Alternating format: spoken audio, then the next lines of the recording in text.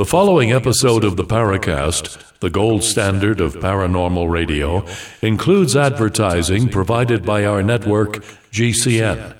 If you'd like to subscribe to an ad-free version of the program, plus the exclusive After the Paracast podcast, please visit www.theparacast.plus. That's P-L-U-S. Once again, that's www.theparacast.plus.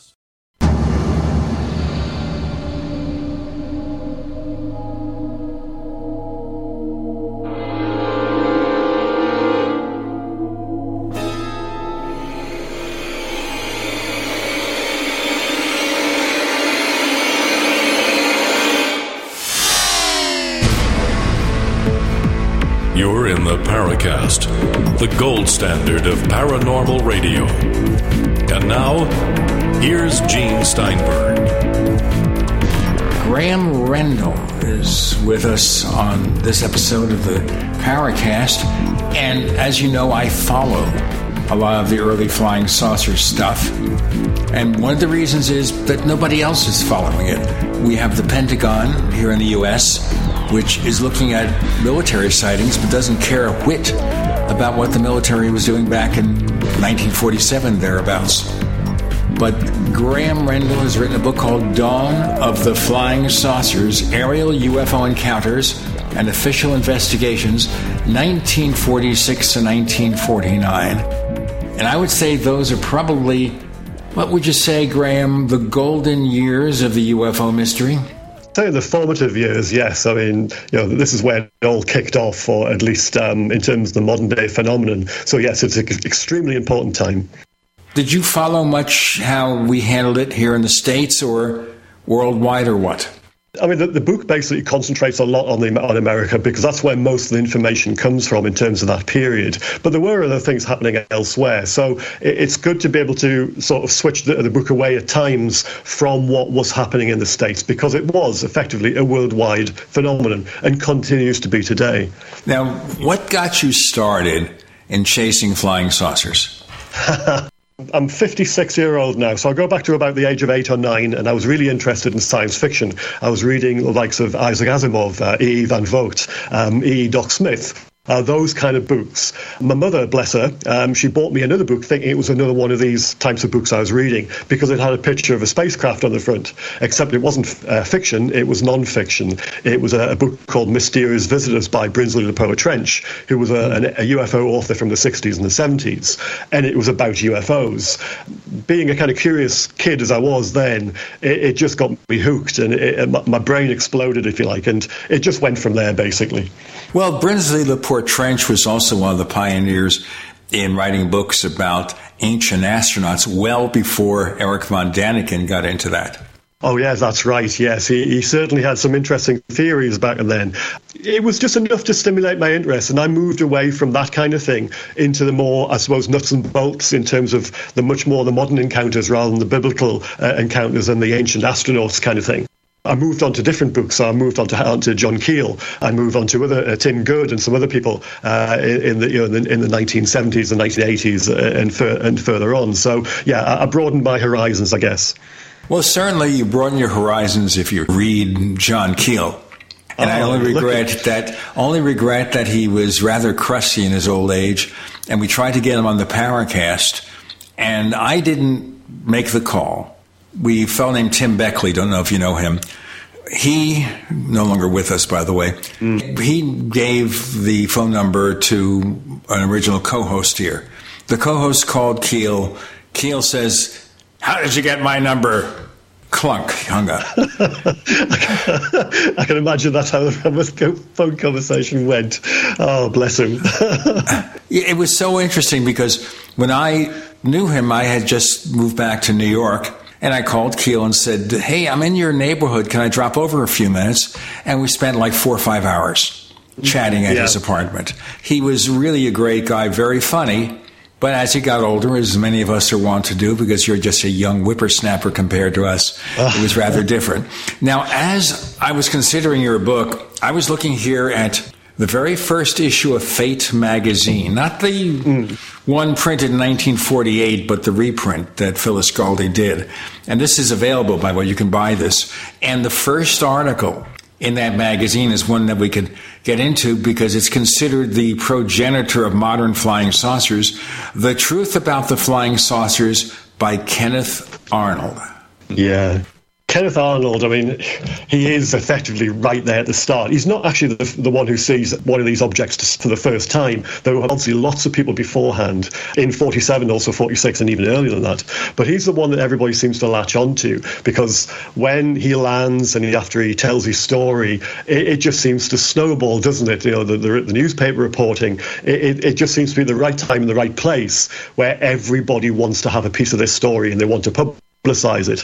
And then do you get copycats, or do you get people who come along afterwards and have their own sightings? But it just sort of mushrooms into this huge phenomenon. And of course, he's the person that people want to talk to. He's the people that want to read about, and he's the person that people want to learn more about his sighting. It was interesting that Ray Palmer latched on to Arnold in the early days when he was the co-publisher of Fate magazine and got him to write that. But also when the Maury Island incident occurred, he hoodwinked, and I'll say that, hoodwinked. He hoodwinked Arnold into participating in that. Now, in terms of Arnold's sighting, what do you think was the most compelling thing about it that caused it to basically generate a worldwide phenomenon? Because, as you say, things were seen before then. I think it was probably just the fact that he was who he was. He was a self-employed businessman. He was fairly well respected in his neighbourhood. He wasn't probably somebody who was going to come along and tell a wild story. He'd already done a little bit of homework to try and work out what they were with some of his colleagues at the airport that he landed at after he'd seen these 9 objects. So he wasn't somebody who was necessarily looking for fame and fortune. I mean, I think he probably regretted everything that he got into because of all the hassle he had to endure, because it got in the way of his business afterwards, because he would turn up somewhere and he would have flocks of newspaper reporters, sort of at him for 5 minutes of his time everywhere he went. So it was probably a bit of a millstone after a while. But I think it was literally just that time, and maybe it was, I don't know whether it was a slow news day or it was because of that flying saucer kind of image that was portrayed by the journalist that basically coined that phrase. But it seemed to strike a chord, and it just went right across America, and obviously people maybe having their own sightings at the time for whatever reason why it kicked off then in such big numbers. But it seemed to be one of those things that set a trend off, and newspapers, bearing in mind, I suppose the press are always hungry to latch onto a story that's going to have legs, if you like. It just seemed to have a lot of mileage in it. And people were coming along all the time saying, yes, I've seen one of these as well. But they weren't necessarily the same thing. They were all different shapes and sizes. The sightings had different bits to them. So it wasn't just somebody seeing the same thing again and again and again. So there was a lot of information and there was a lot of interest in the story, but a lot of facets to it as well. So that's what made it so enduring. It wasn't just one of these, here today, gone tomorrow phenomenon. It had a lot of legs to it. Now, one of the linchpins of the Arnold sighting was the speed at which he estimated the craft. If it wasn't so fast, they might have thought maybe that's something conventional. But as soon as you had the speed estimate, oh no, we can't do that. That's right. I mean, if they'd been a lot closer to him and he could have identified what they were, like a flock of geese, or it was a flight of aircraft, then obviously the story would never have gone anywhere. But the fact that they were so far away, but you could still, make out kind of sort of details of them in terms of they were shiny and they were heel shaped, because that was the shape that he drew. It wasn't that crescent kind of that came along later on. But also, as you say, the speed, he had to actually dial down the speed. He'd originally estimated something, I think, like 1,800 miles an hour, but then it dialed it back down to about 1,300. But at the time, that was at least twice the speed of the fastest jet in 1947. It was certainly a lot faster than any of the propeller-driven fighters at that time. So it was something that when the public, when the press got a hold of that information, then that was something. Well, how can this be? Because they're just going so fast, and that obviously was something else that just added to the mystery. What made more difficult for the skeptics to say something about it? This is going to be a real fascinating episode. We're going back to the beginning, dawn of the flying saucers. Aerial UFO Encounters and Official Investigations, 1946 to 1949.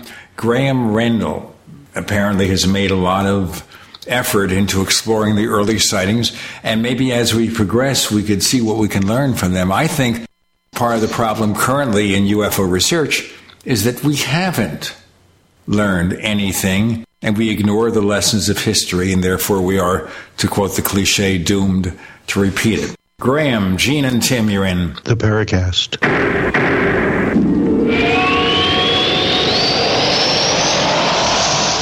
Hey, listeners. I want you to have the entire Paracast experience, so I'd like to tell you about After the Paracast.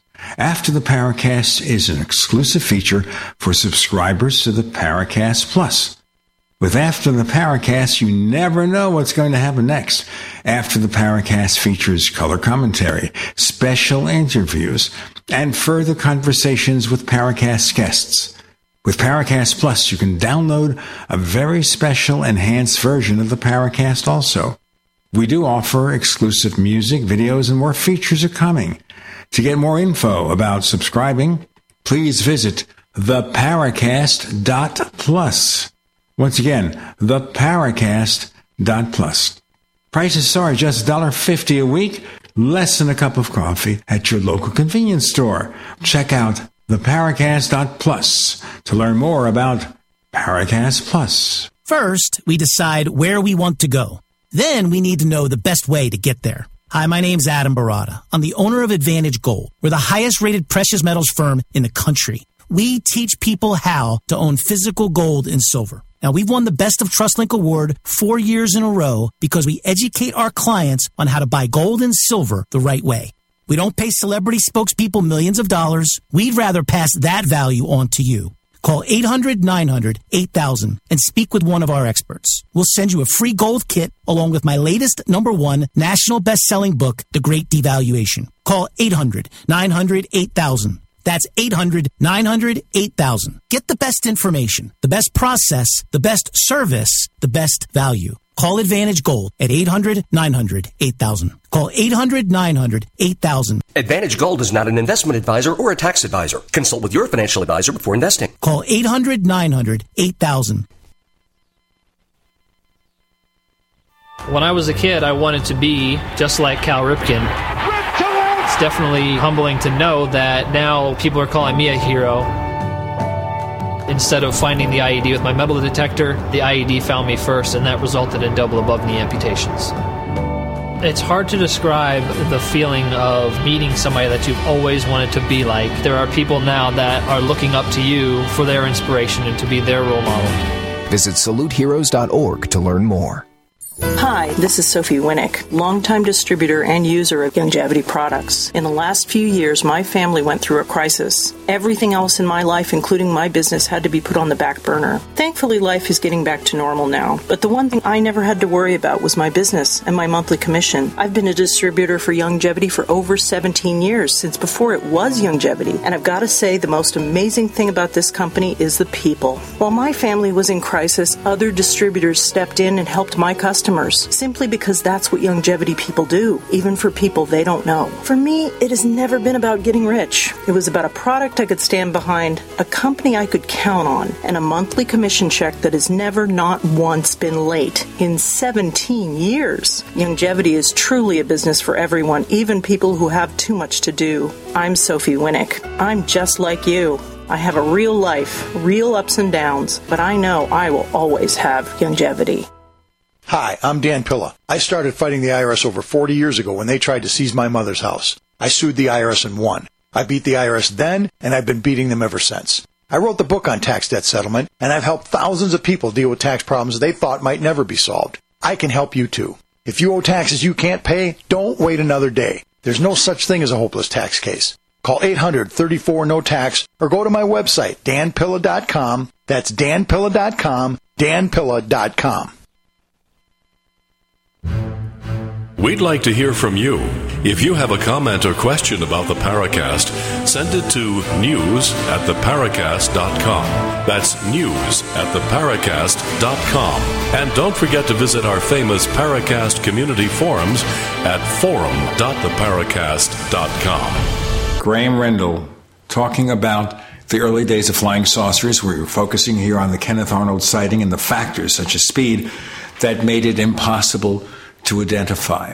But just to jump over to the other case, he investigated Maury Island. What's your take on that? Wasn't it coal? Wasn't it some kind of slag from a local kind of industrial process? I mean, I've never really delved that deeply into that particular case beyond what I know of it from just a brief look in terms of what information I used for the book. Because from people who I've spoke to who know much more about that case, it seems quite convoluted. It's apparently hoaxed, and that there are lots of people that contradict themselves when they tell the story. It just seemed to be a bit of a mess from all accounts. But, as you mentioned before, Ray Palmer, he basically gave or offered Kenneth Arnold some money to go and investigate it for him. Kenneth Arnold said, yes, okay, he'll do it. And for whatever reason, he decided that he would agree. And when he came away from it, he also enlisted the help of Emil Smith, who was a United Airlines pilot, who also had his own sighting. But the two of them basically came up with nothing. I'm not sure whether you have anything to the contrary of that, but to my mind, it was some kind of slag that fell from the sky, or it might have been ejected from some kind of process. But it was certainly, whatever it wasn't what they were saying it was. Well, there was a flame war between Ray Palmer and Captain Ruppelt, who wrote the book, The Report on Unidentified Flying Objects. He was one of the early heads of Project Blue Book. Yeah. And he called it one of the worst hoaxes ever. And he identified Palmer as, quote, unquote, Chicago publisher. Palmer said, whatever it is, I didn't invent it. I can't imagine that he found a way to have slag fall in the harbor and cause this. But what bothered me so much about the case, and as you say, you haven't really spent a lot of time with it, is when Kenneth Arnold comes into, I guess, Tacoma, and he tries to find a room. And they tell him none are available. And suddenly he finds this hotel where not only do they have the room, it was already registered, or at least reserved, in his name. That's issue number one, which is crazy. The second one is they're feeling, him and Captain Smith, that there was some eavesdropping going on. So I just wonder how intelligence seemed to get involved. I think the third part of this, which makes it maybe why people still think there's something to it, is that when the two Air Force officers had that piece and they were going to take it back for analysis, and of course the aircraft crashed, didn't it? And they were both killed. I think that's another part of it which just thinks, people come along and think, well, was there something to it? Were those two counterintelligence corps officers, when they were flying back to California with the piece that they were going to investigate, was it a case of was there some kind of sabotage to stop an investigation going on? I mean, those are questions that people have asked before, but aircraft do crash. It could simply be a coincidence. I've never really thought that story actually had any kind of substance to it beyond, what some people have said in the past. But quite frankly, it just seems to be a string of coincidences and a couple of people maybe, or somebody who's told tales. And then, of course, when they tried to find one of them, didn't he disappear or something and ended up in Alaska? I think I might be getting the story wrong, but it was definitely one of the people involved in it. Was it Fred Chrisman? Didn't he go missing or something? Fred Lee Chrisman's another story. I want to hit that in a moment. But, okay, there was another incident which Arnold cited in the book, The Coming of the Saucers, that he co-wrote with Palmer, and I assume Palmer did heavy editing on it. But he points to an instance where he takes off in his plane, and suddenly the engine shuts itself off, and he nearly crashes. Now, one could say, well, maybe he accidentally turned the engine off, but this is an experienced private pilot, and that's a pretty damn stupid thing to do. Okay, that's one thing. Now we have one of the harbor patrolmen, Fred Chrisman, who has a really, really, really weird background, one of which he was one of the characters that New Orleans DA Jim Garrison was looking into when he was investigating the Kennedy assassination. Later on, he did a right-wing talk show, I think, in the Seattle area. I, in fact, had a friend, he's no longer with us, a guy named Floyd Murray, who was actually researching Chrisman's background, but he never really came up with any conclusions, or if he did, he was long gone. Just wanted to give you that background.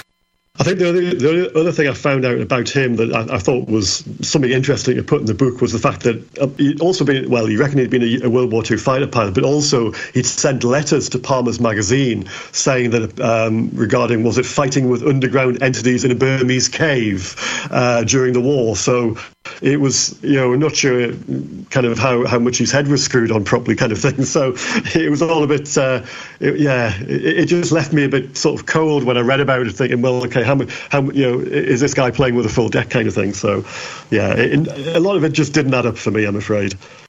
Well, in the case of those letters, this is when, of course, Palmer was pushing the Shaver mystery. Yeah. Which they didn't add up to anything either, did they? It's weird. I knew Palmer very, very slightly. I knew Shaver more than slightly because we corresponded with him, my first wife and I, for a number of years. We met him in the early 1970s, a few years before he died. We interviewed him, and I think it's probably the only interview that Richard Shaver ever gave, other than maybe doing a couple of talk shows with Palmer. But it's just very interesting about it because he seemed like such a nice, easygoing guy with a very subtle sense of humor. And I think towards the end of the interview, for example, I said, well, anything else to say? And he said, yeah, I have to go get a cigarette.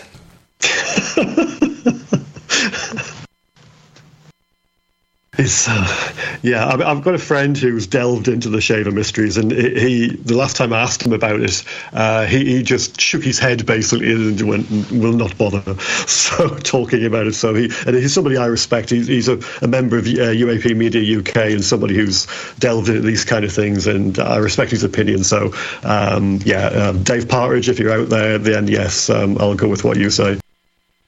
That's fair enough, I think, because I don't know what happened to Shaver. There are other things I'd like to talk about, but this is not a Shaver show. We've done that already. I want to get back into the early cases. Looking at the cases that you chose from 1946 to 1949, what do you think was the most compelling? If you were saying, this is the sighting you got to look at if you're trying to understand the early days of the modern phenomenon. Well, I mean, people look at the Mantell case because, it's got the death of the pilot, but I think I would skip forward to the 1st of October 1948, and George Gorman, who was a first lieutenant with the North Dakota Air National Guard, and he was based at Fargo, North Dakota, and he was coming back from a routine exercise flight one night with 3 of his colleagues. And he still had fuel left in his tanks. So the other 3 aircraft landed. He decided to fly around in the circuit for a bit above the airfield. And he looks down and he sees this Piper Cub flying into the airport. But then he also sees this light below him.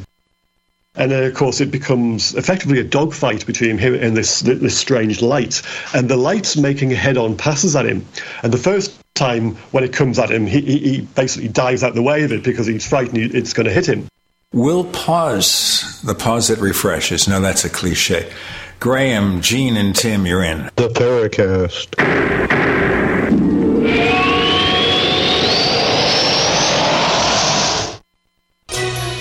Thank you for listening to GCN. Visit GCNlive.com today.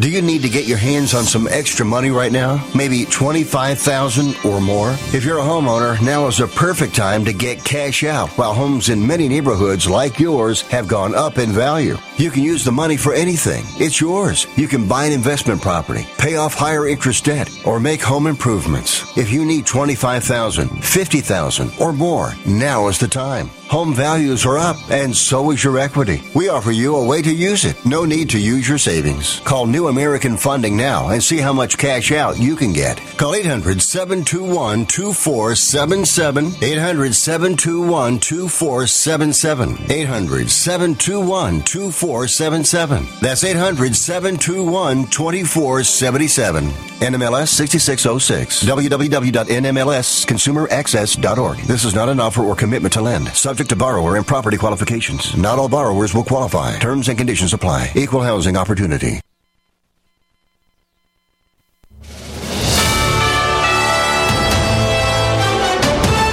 USA News Update. In the wake of the Tyree Nichols beating video, Memphis police are disbanding the Scorpion unit. The 5 officers fired and charged in connection with the death of Nichols were part of that unit. 2 people are injured in a shooting in Jerusalem just a day after a gunman killed at least 7 people near a synagogue. The pair injured are a father and son, with the suspect being a 13-year-old. Police say the teenager was neutralized and injured by passers-by who carried licensed weapons. Utah is banning gender-affirming care for minors. On Saturday, Republican Governor Spencer Cox signed a bill that disallows access to hormonal treatments and surgical procedures for anyone under 18. Former President Trump was making campaign stops in 2 states on Saturday, the keynote address to Republican leaders in New Hampshire and South Carolina for his first official 2024 event. Jerry Barmash, USA News. If you're concerned about the power grid and want to generate your own supply of off-grid electricity, this will be the most important message you'll hear this year. Here's why. We now have a small number of solar generators back in stock. These emergency backup systems provide life-saving backup power when you need it most. And unlike gas generators, solar generators run quietly, emit no dangerous fumes, and produce an endless supply of free electricity from the sun. Whether it's wildfires, dangerous weather, power grid issues, or just getting off the grid, you'll never have to suffer through painful power outages again. Even better, all this week, radio listeners get over $700 in free off-the-grid bonuses, too. Go to mysolarbackup.com to learn more and check availability. That's mysolarbackup.com. Look for the free report, Crisis Cooling, how to make absolutely sure your meat, milk, and medicines stay safe and cool in any power outage. Yours free at mysolarbackup.com. Get healthy, not high, with 100% pure CBD powerful natural pain relief from Veterans Vitality. GCN listeners, have you ever thought about how CBD may help you? I'm sure you have heard about the many benefits of CBD. Well, here's your opportunity to try before you buy. Created by veterans and for everyone who deserves better choices, our CBD is derived from organic hemp, grown in the USA and third-party tested. Veterans Vitality CBD saves you as much as 25 to 50% over our competition, and a portion of all sales is contributed to veteran nonprofits and events. Many of our customers have experienced improved quality of life, help with anxiety, PTSD, and overall well-being. Our products do not contain THC. They are safe, non-addictive, effective, and 100% legal. GCN listeners, get your free trial bottle of premium CBD by simply paying shipping and handling at GCNFreeCBD.com. That's GCNFreeCBD.com. Again, GCNFreeCBD.com. Offered by Veterans Vitality Premium CBD.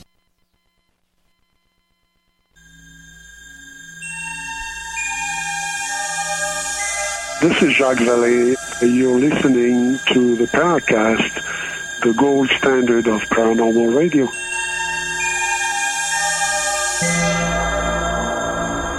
We're talking about the Gorman case, is it, Graeme? And the first part we left in the previous segment. Let's continue. Yeah, so he's got this light coming at him. The first time he dives out the way and it goes straight at level flight beyond him. And then it comes round again and it's making it a second head-on pass at him. So he decides this time, I'm not going to chicken out. He keeps the aircraft straight and level. He's flying in an F-51 Mustang, by the way. So it's a propeller-driven World War II era aircraft. And it flies straight over, it climbs in front of him and straight upwards almost. And he goes after it.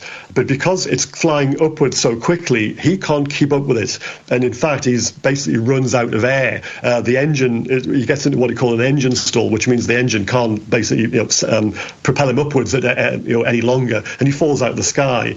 And he manages to regain control, and it comes down for a third go at him. So it's effectively toying with him. It's playing with him, this light. And he never gets any kind of identification, but the fact that it's just a light. And then it disappears. Now, this is actually in the vicinity of an airport over a city in North Dakota. It's not in the middle of nowhere. It's not near, it's not over the desert or anything like that.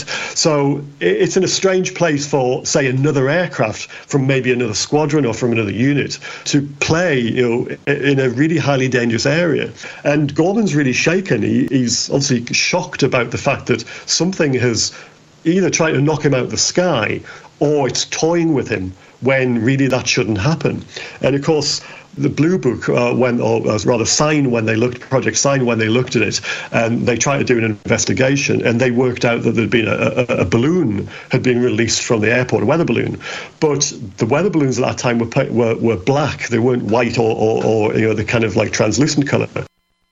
So he wouldn't have seen it. And then they try to say, oh, well, you're looking at stars, but actually the light to start with was below him. So there was a lot of information regarding this case which didn't add up. Not in a bad way, just didn't add. It actually added up to a mystery, and it's really compelling because the fact that it's not just somebody seeing a light in the sky that moves or seeing a kind of object that they can't work out. It's the fact that it actually interacts with him to a certain degree, and the fact that there's an element of danger involved as well. But thankfully, in this case, rather than the Mantell case, he actually manages to survive, and he walks away from the incident. And they checked the aircraft out, they checked the instruments out, he was obviously interrogated. They did the investigators did all their due diligence, but they couldn't find anything, bar the fact that they tried to write it off as a weather balloon. So it's one of those things that just becomes completely unexplained. They did try to actually say that it might have been a Canadian Air Force Vampire jet, but why was a Canadian Air Force aircraft coming over the border? And the Canadian Air Force said, well, no, we have not any aircraft that did that. So it's a real mystery. Well, it's interesting how you have these the skeptics who will try to come up with any kind of explanation except what the pilot actually experienced. That's just, it just sounds too crazy, so obviously it didn't happen. Yeah, well, that happens today as well. That's happened throughout, from 1948 onwards. Every time a highly trained, professional observer, like a pilot, has come along and said, look, I saw this, I saw that. There's always been an attempt to say, well, no, actually, you saw this instead. But if that's the case, why didn't they see these things all the time? Why weren't they, why didn't the pilot come along and say, oh, yes, well, I've seen weather balloons. This wasn't that. This wasn't a weather balloon. And a lot of the times they're adamant that what the Blue Book and the other Grudge and Sign were saying these things were. They're totally adamant that, no, it wasn't. Because if it was, I would recognize what that was. Oh, I remember seeing some well-known skeptic, I'm going to leave his name out of the conversation here, on television one time, just outright state that pilots are not good observers of what's going on around them. And it just, and other people have said this as well, but at the time it made me think, well, why are they pilots if they're not good observers? And especially military pilots. You have something called situational awareness. They have to know what's around them. And a military pilot, especially a combat pilot, not only has to look at their instruments and also what's in front of them, but they have to almost know what's around them as well. So they're highly switched on in terms of what's happening in and around the airspace they're flying in. They'll get shot down really quickly. They wouldn't last 5 minutes in an engagement if they didn't have that awareness of what was happening. So, and also to try and say that a highly trained pilot, even back in those days, didn't know the difference between like a weather balloon or another aircraft and something that they couldn't identify. It's just, it just leaves a bit of taste in the mouth, really. And I'm sure the pilots back then, when they found out that this is what was being said about what they saw, if they ever got the information, that is, I'm sure they wouldn't have been amused. I think a lot of people don't realize just, and as you stated, how similar this situation was to the Mantell case, with the exception that this pilot managed to survive. In terms of the Mantell case, I mean, obviously, there's a lot we don't know about that. We have the information from the two surviving pilots who were in the formation with him when they were chasing after whatever this thing was they were going after. But then also we have the voice communications from the tower at Godman Field, because they were in radio contact with the three aircraft. And also there's a little bit of kind of contradiction in terms of what the surviving pilots said about what their oxygen was like and how they were. And one of the pilots said he had problems with his oxygen at something like 12,000 feet. But then they said they went up to 20,000 feet before they turned back. Now, So there's some bits of that story that don't add up with the information that we're left with, and it's only a real shame. Not only is it a personal tragedy for the Mantell family, but also the fact that we can't speak to him, or we haven't had any kind of information from him to be able to try and find out what actually happened, to fill in the blanks for that case, because it's a really compelling story in so much as what they were following, because people had seen an object not just at Godman Field when the 4 aircraft were asked to go after this thing, but it'd been seen in other parts of Kentucky and also in Ohio the same day. So there was definitely something that was in and around that area that people were seeing and reporting, but it only was just the kind of coincidence that the tower at Godman Field in Kentucky had seen it themselves at the time these 4 aircraft happened to be flying through their airspace, and they said, look, you have to go and investigate this. And obviously that led to the tragedy with Thomas Mantell. Well, with both of these cases, though, you had the kind of official, I'll put quotation marks around that, official explanation that the pilots were chasing a weather balloon. That's right, yes. In terms of Mantell, it was also Venus.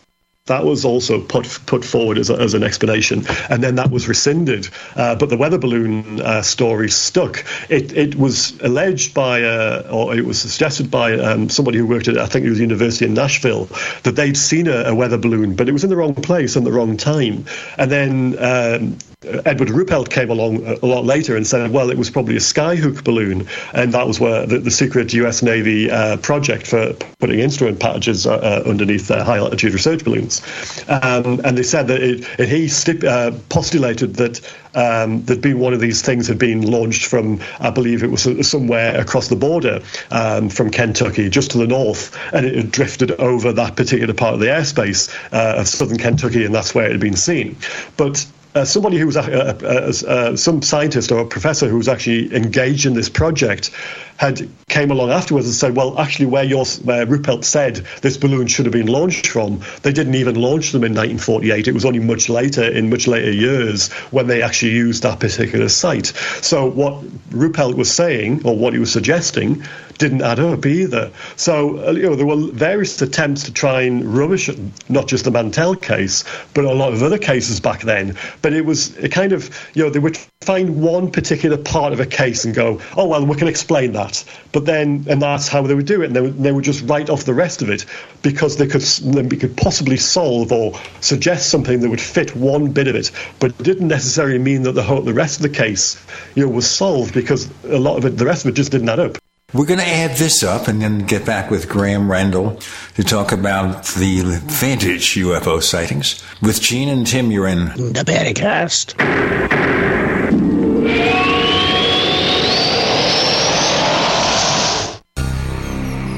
Thank you for listening to GCN. Visit GCNlive.com today.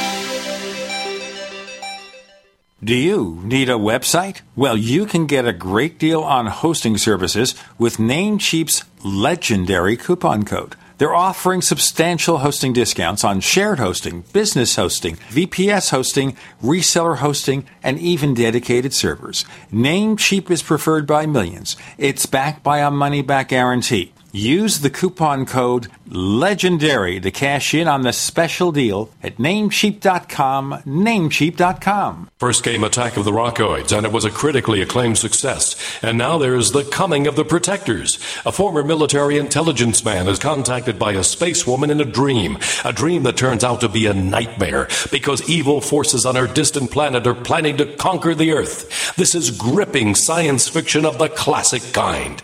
Attack of the Rockoids and The Coming of the Protectors. Find out more at rockoids.com. That's rockoids, ROCKOIDS.com. Frustrated trying to get business capital? Want to take the slow process and rejection out of the equation? GCNloans.com removes the slow, irritating approval process. Instead, get quick, simple funding. Powered by David Allen Capital, 80% of our pre-qualified clients are approved in days. Pre-qualify at GCNloans.com and get your money this week. It's that easy. GCNloans.com.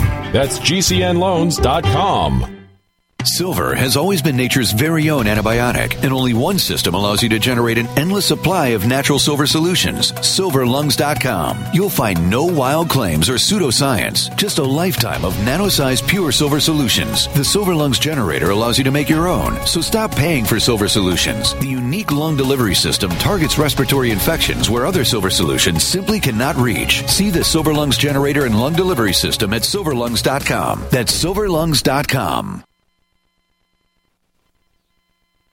I had no idea it would destroy my life. But before it happened, I had a successful business in Austin, Texas. Everyone laughed at me when I shut that business down, but I could not ignore the wake-up call. I was volunteering on a project to get locally grown food into a school. That project was a complete failure, and I discovered that there were few local farmers. There's only 4 days worth of food in the grocery stores, and everything comes 1,500 miles via a just-in-time trucking system. I lost friends and family who told me I was crazy to worry about that, but I kept at it. I'm Marjorie Wildcraft. Those of us who know what's going on in the world know you need to become self-reliant before the dollar collapses. I've created a free webinar at gcnfood.com. I can show you, like I've shown hundreds of thousands of people, how to grow lots of food, even if you have no experience, you're older, or you're out of shape. Do it now before the stores are boarded up and food is not available at any price. Go to gcnfood.com. gcnfood.com. Did you receive a call or message that mentioned Social Security and demanded immediate action? Did the caller know your Social Security number or other personal information and tell you that your Social Security number had been used in connection with the crime? Did you feel worried that your Social Security number might be suspended, your bank account might be frozen or seized, or you could be arrested? That is not the Social Security Administration. Social Security will not threaten you, demand your personal information, or instant payment, email or text you pictures or documents, or use a real government official's name to gain your trust. Social Security does not accept payments by gift card, prepaid debit card, internet currency, or by mailing cash. Criminals use these forms of payment because they are hard to trace. Do not be fooled. Hang up. Ignore them. Report this criminal activity to the Social Security Administration Office of the Inspector General at oig.ssa.gov.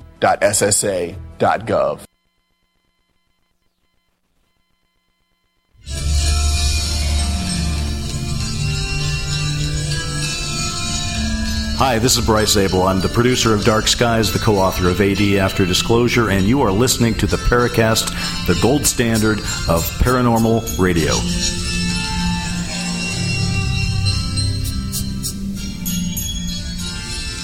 So, Graeme, it's kind of interesting about Captain Ruppelt because he was a mixed bag. At the end of the day, he, in his first edition of his book, The Report on Unidentified Flying Objects, indicated the pretty strong possibility of UFOs being real, possibly spaceships. Then he writes 3 new chapters.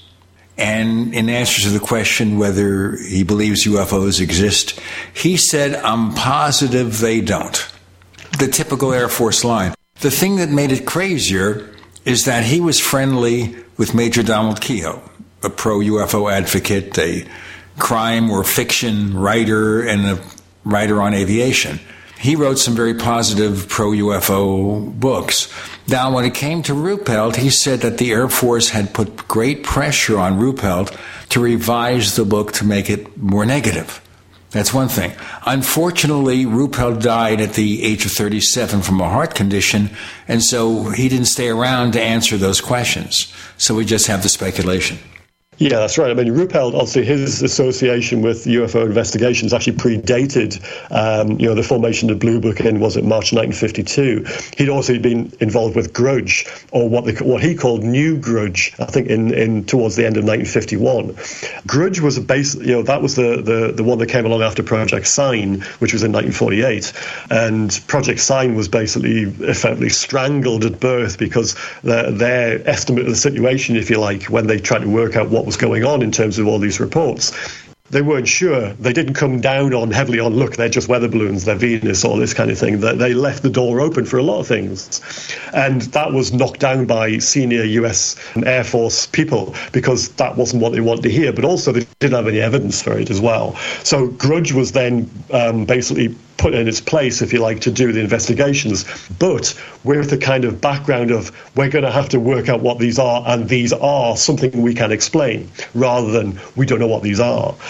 So it was almost like a flawed premise. And when Ruppelt came along, Grudge only had a couple of people, I think, working on it. It wasn't that big a program, and the filing was, I think, a bit chaotic, and they weren't keeping on top of a lot of the investigations anyway. And I think Ruppelt probably came along as maybe a new broom, and he had new ideas in terms of what they needed to do. He might not have been a kind of enthusiast or a believer, but he wasn't a skeptic either. I think he was somewhere in between, at least in the early days. And he was maybe just someone who genuinely wanted to find out what was going on. And he might have had ideas that the US Air Force might have come along and thought, well, okay, yes, you might be able to get somewhere with this and actually find out what they are, hoping they are something mundane and we can just terminate this whole business and get it out of the way. Is it fair to suggest that at least some of those early sightings that got lots of attention were, in fact, test aircraft, and the government possibly used the UFO or flying saucer connection to obscure that fact? I think things were misidentified, and there'll be no doubt about that. And whether it was because they used the UFO sightings or not as cover, then it doesn't really matter one way or another. But especially if you're looking at civilian people who are looking at mystery objects, they're not necessarily au fait with what certain types of aircraft look like, let alone experimental types. So no doubt people would see things that they didn't recognize, especially if they weren't used to saying jet aircraft, let's say in 1946 or even in 1947 in certain parts of the country. And then, of course, if you jump forward a little bit, just take this conversation away from exactly what we're speaking about. If you jump forward into the 50s, when they were starting to experiment with the U-2 spy plane, then, of course, the Air Force would have been quite happy for sightings of something very, very high altitude, which you can't make out too well, but looks silvery and it might shine a bit and look quite odd.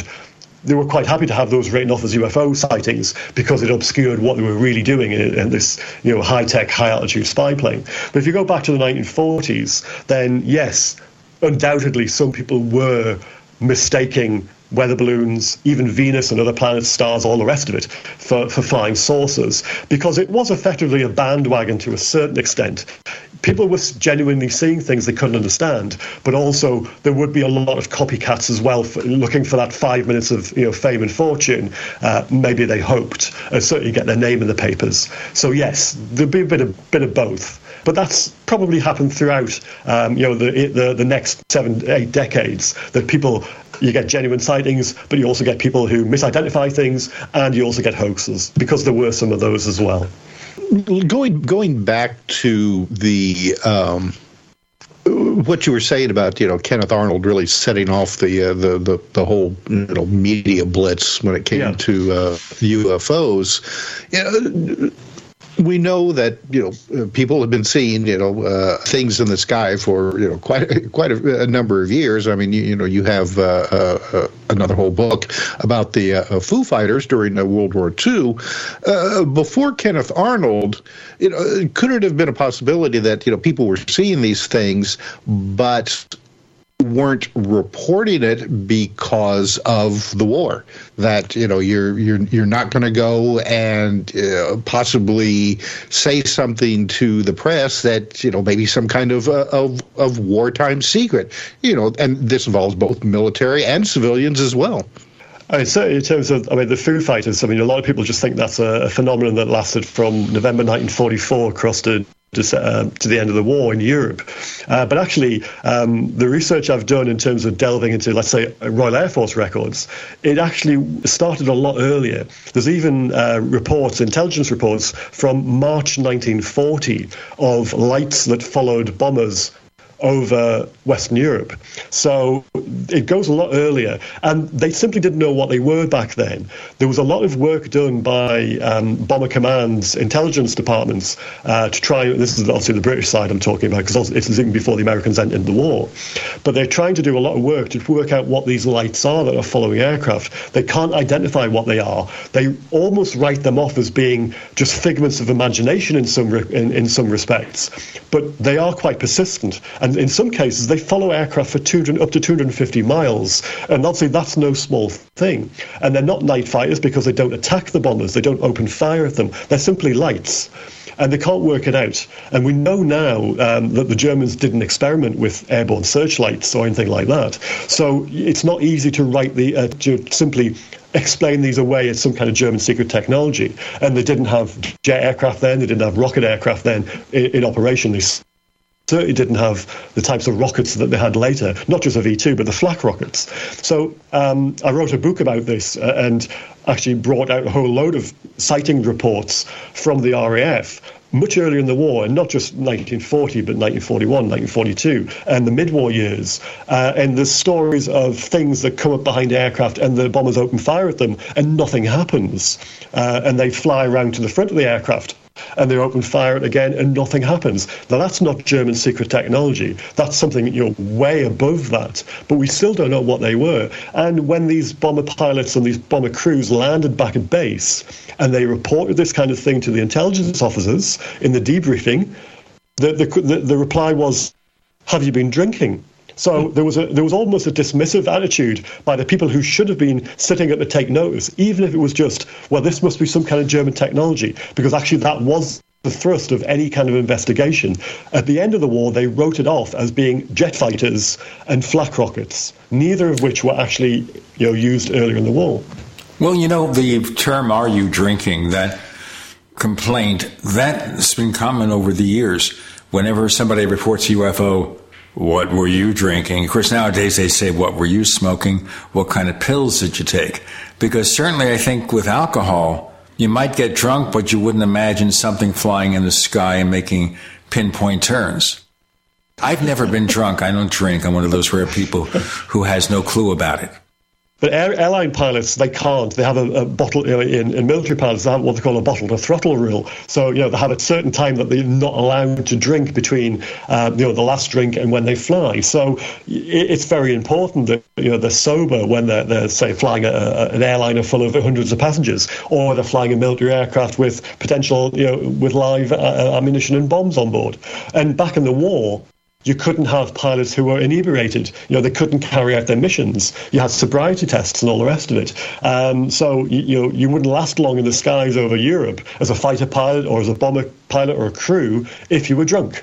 It just didn't work. So, but that was, of course, somebody sitting on the ground who was a staff officer who, their job was just to interrogate the crews when they came back to base. And the things they would normally ask them would be, have you seen any night fighters? What was the flak like? Did you drop your bombs on time? All this kind of thing. And then, of course, when the pilot turns around with this huge, crazy story about strange lights coming up behind their aircraft, well, they've got no answer to that. And the question, it's a big laugh, and it's, have you been drinking? Or do you need to lie down, old man? This kind of thing, So there was a lot of that went on. We've got Graeme talking about vintage, early UFO sightings and more with Gene and with Tim. You're in the Paracast.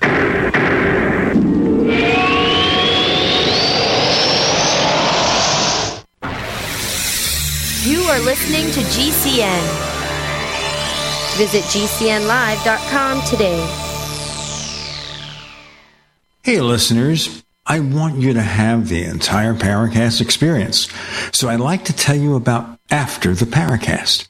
After the Paracast is an exclusive feature for subscribers to the Paracast Plus. With After the Paracast, you never know what's going to happen next.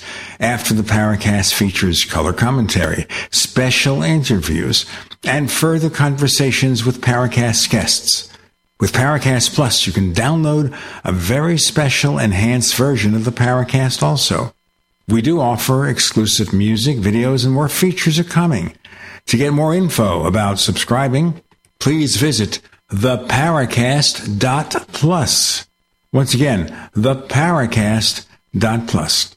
Prices are just $1.50 a week, less than a cup of coffee at your local convenience store. Check out theparacast.plus to learn more about Paracast Plus. Do you ever get the feeling that the world is being held together with duct tape? Every day we're thrown some new meaningless drama in the fake news to distract us from the reality we're all about to face. Between the government trying to print their way out of debt, military conflicts, the disintegration of our most trusted institutions, and a looming food shortage, preparedness is no longer a choice. It's a necessity. You can trust My Patriot Supply. Our emergency food kits come packed with tasty meals, averaging over 2,000 calories per day. Get at least one kit for each person in your family. Self-reliance is the only alternative to government food lines. Time is running out. Become ungovernable. Go to MyPatriotSupply.com and save on dozens of different emergency food kits while you can. These kits are in stock, ship fast, and arrive in unmarked boxes for your privacy. Go to MyPatriotSupply.com before the next crisis strikes. MyPatriotSupply.com.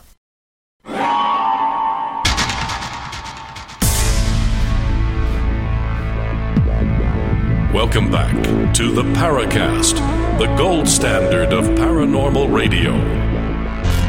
And now, here's Gene Steinberg.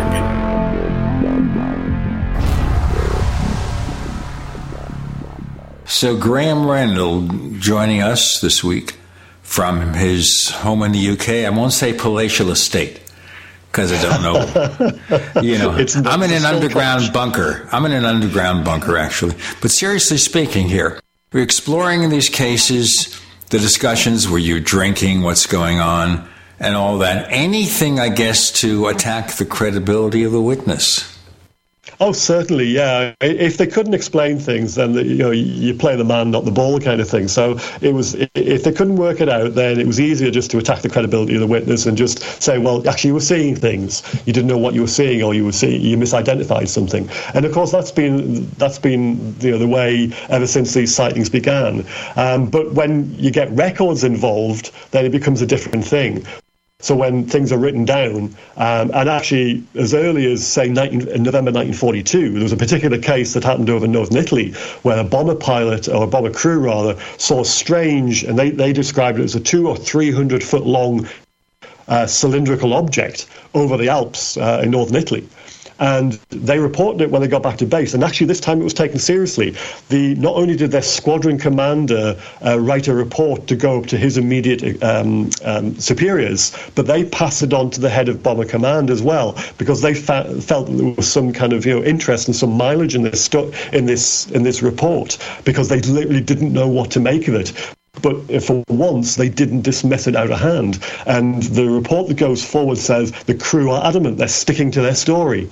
So, there was sort of light at the end of the tunnel in certain times, but for that particular case, it didn't seem to go anywhere after it went up to the higher echelons of RAF Bomber Command.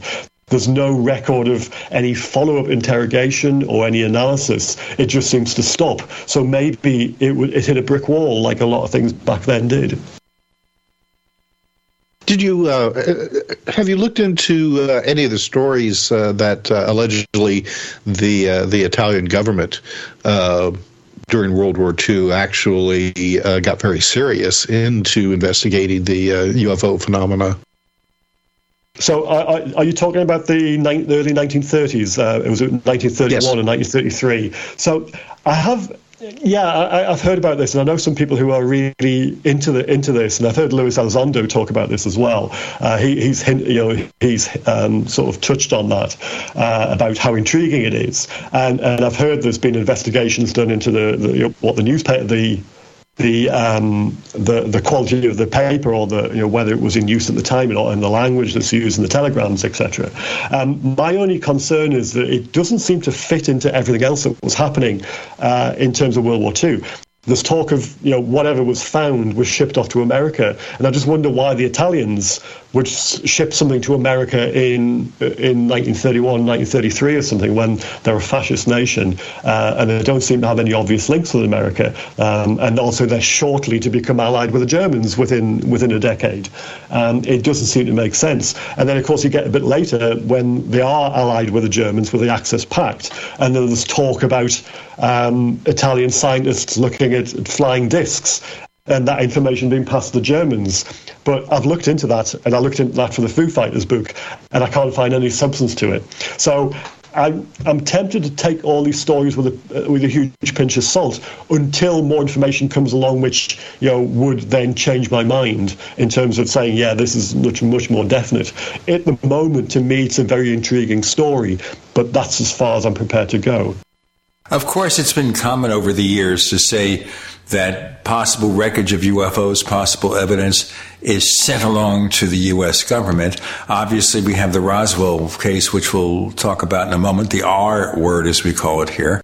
And then, of course, there is the 1996 UFO crash and creature sightings in Varginha, Brazil, that are being featured, by the way, in the movie called Moment of Contact, directed by James Fox. Of course, James is an old friend of the show. He was on just a few weeks ago about it.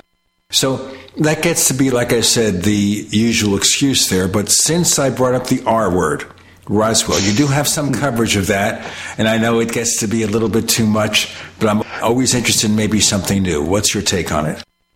So when I first heard about Roswell, which is obviously like a lot of people, when the Roswell Incident book came out, it was in 1980 or in the early 1980s. And it was one of these things where it was, wow, what is all this information? Where's this come from? How amazing is this story, if it's true?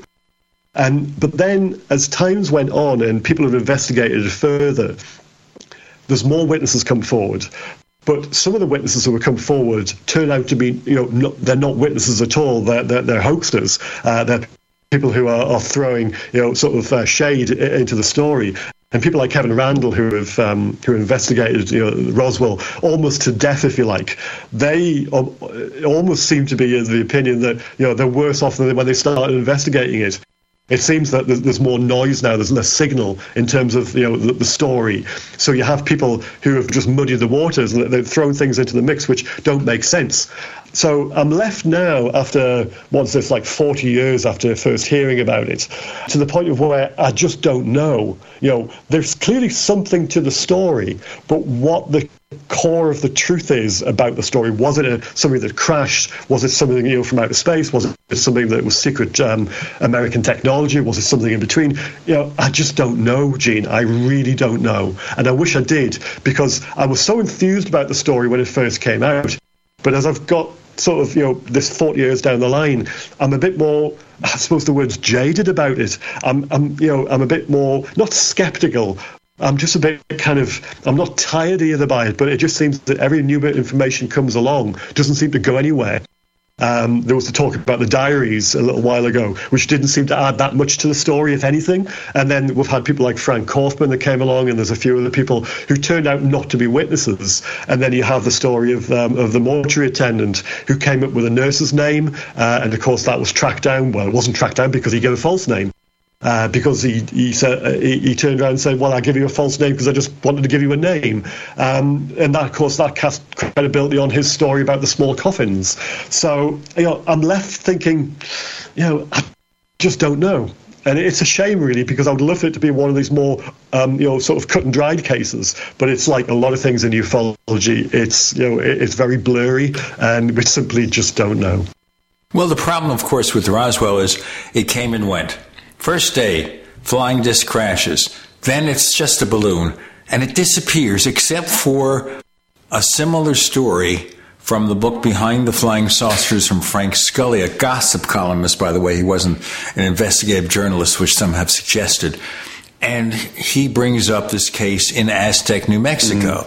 But he got that story from two con men, okay? Yeah. And it's something that rears its ugly head every so often. People have brought it up, but the evidence is threadbare. The book sold well, but then I'm thinking here, over the years, people may have read about this, and it's kind of drifts in their mind, and even if they saw the original Roswell, that helps corrupt the memories. And suddenly, 30 years later, people are clamoring for evidence of Roswell. The witnesses to the event in terms of the alleged recovery and all that, discovery, they've lived their lives for 30 years and maybe didn't think anything of it. And suddenly they're being asked to recall what happened. And you think of all the things that intervened, and you realize that story was already corrupted, already messed up before it got publicized in the book by Moore and Berlitz. So for those of you who are new to the Paracast, we have a second show. It's called After the Paracast. It's uncensored and also commercial-free. And, listeners, if you subscribe to our streaming service, which is called the Paracast Plus, That's the Paracast Plus. Go to the Paracast.plus for more info. And by the way, Graeme Rendall will be back for further discussions on After the Paracast. You can find out more information if you go to the Paracast.plus. Once again, the Paracast.plus. This is certainly something you, neighbors, will not want to miss. We've got Graeme and Jean and Tim. You're in the Paracast.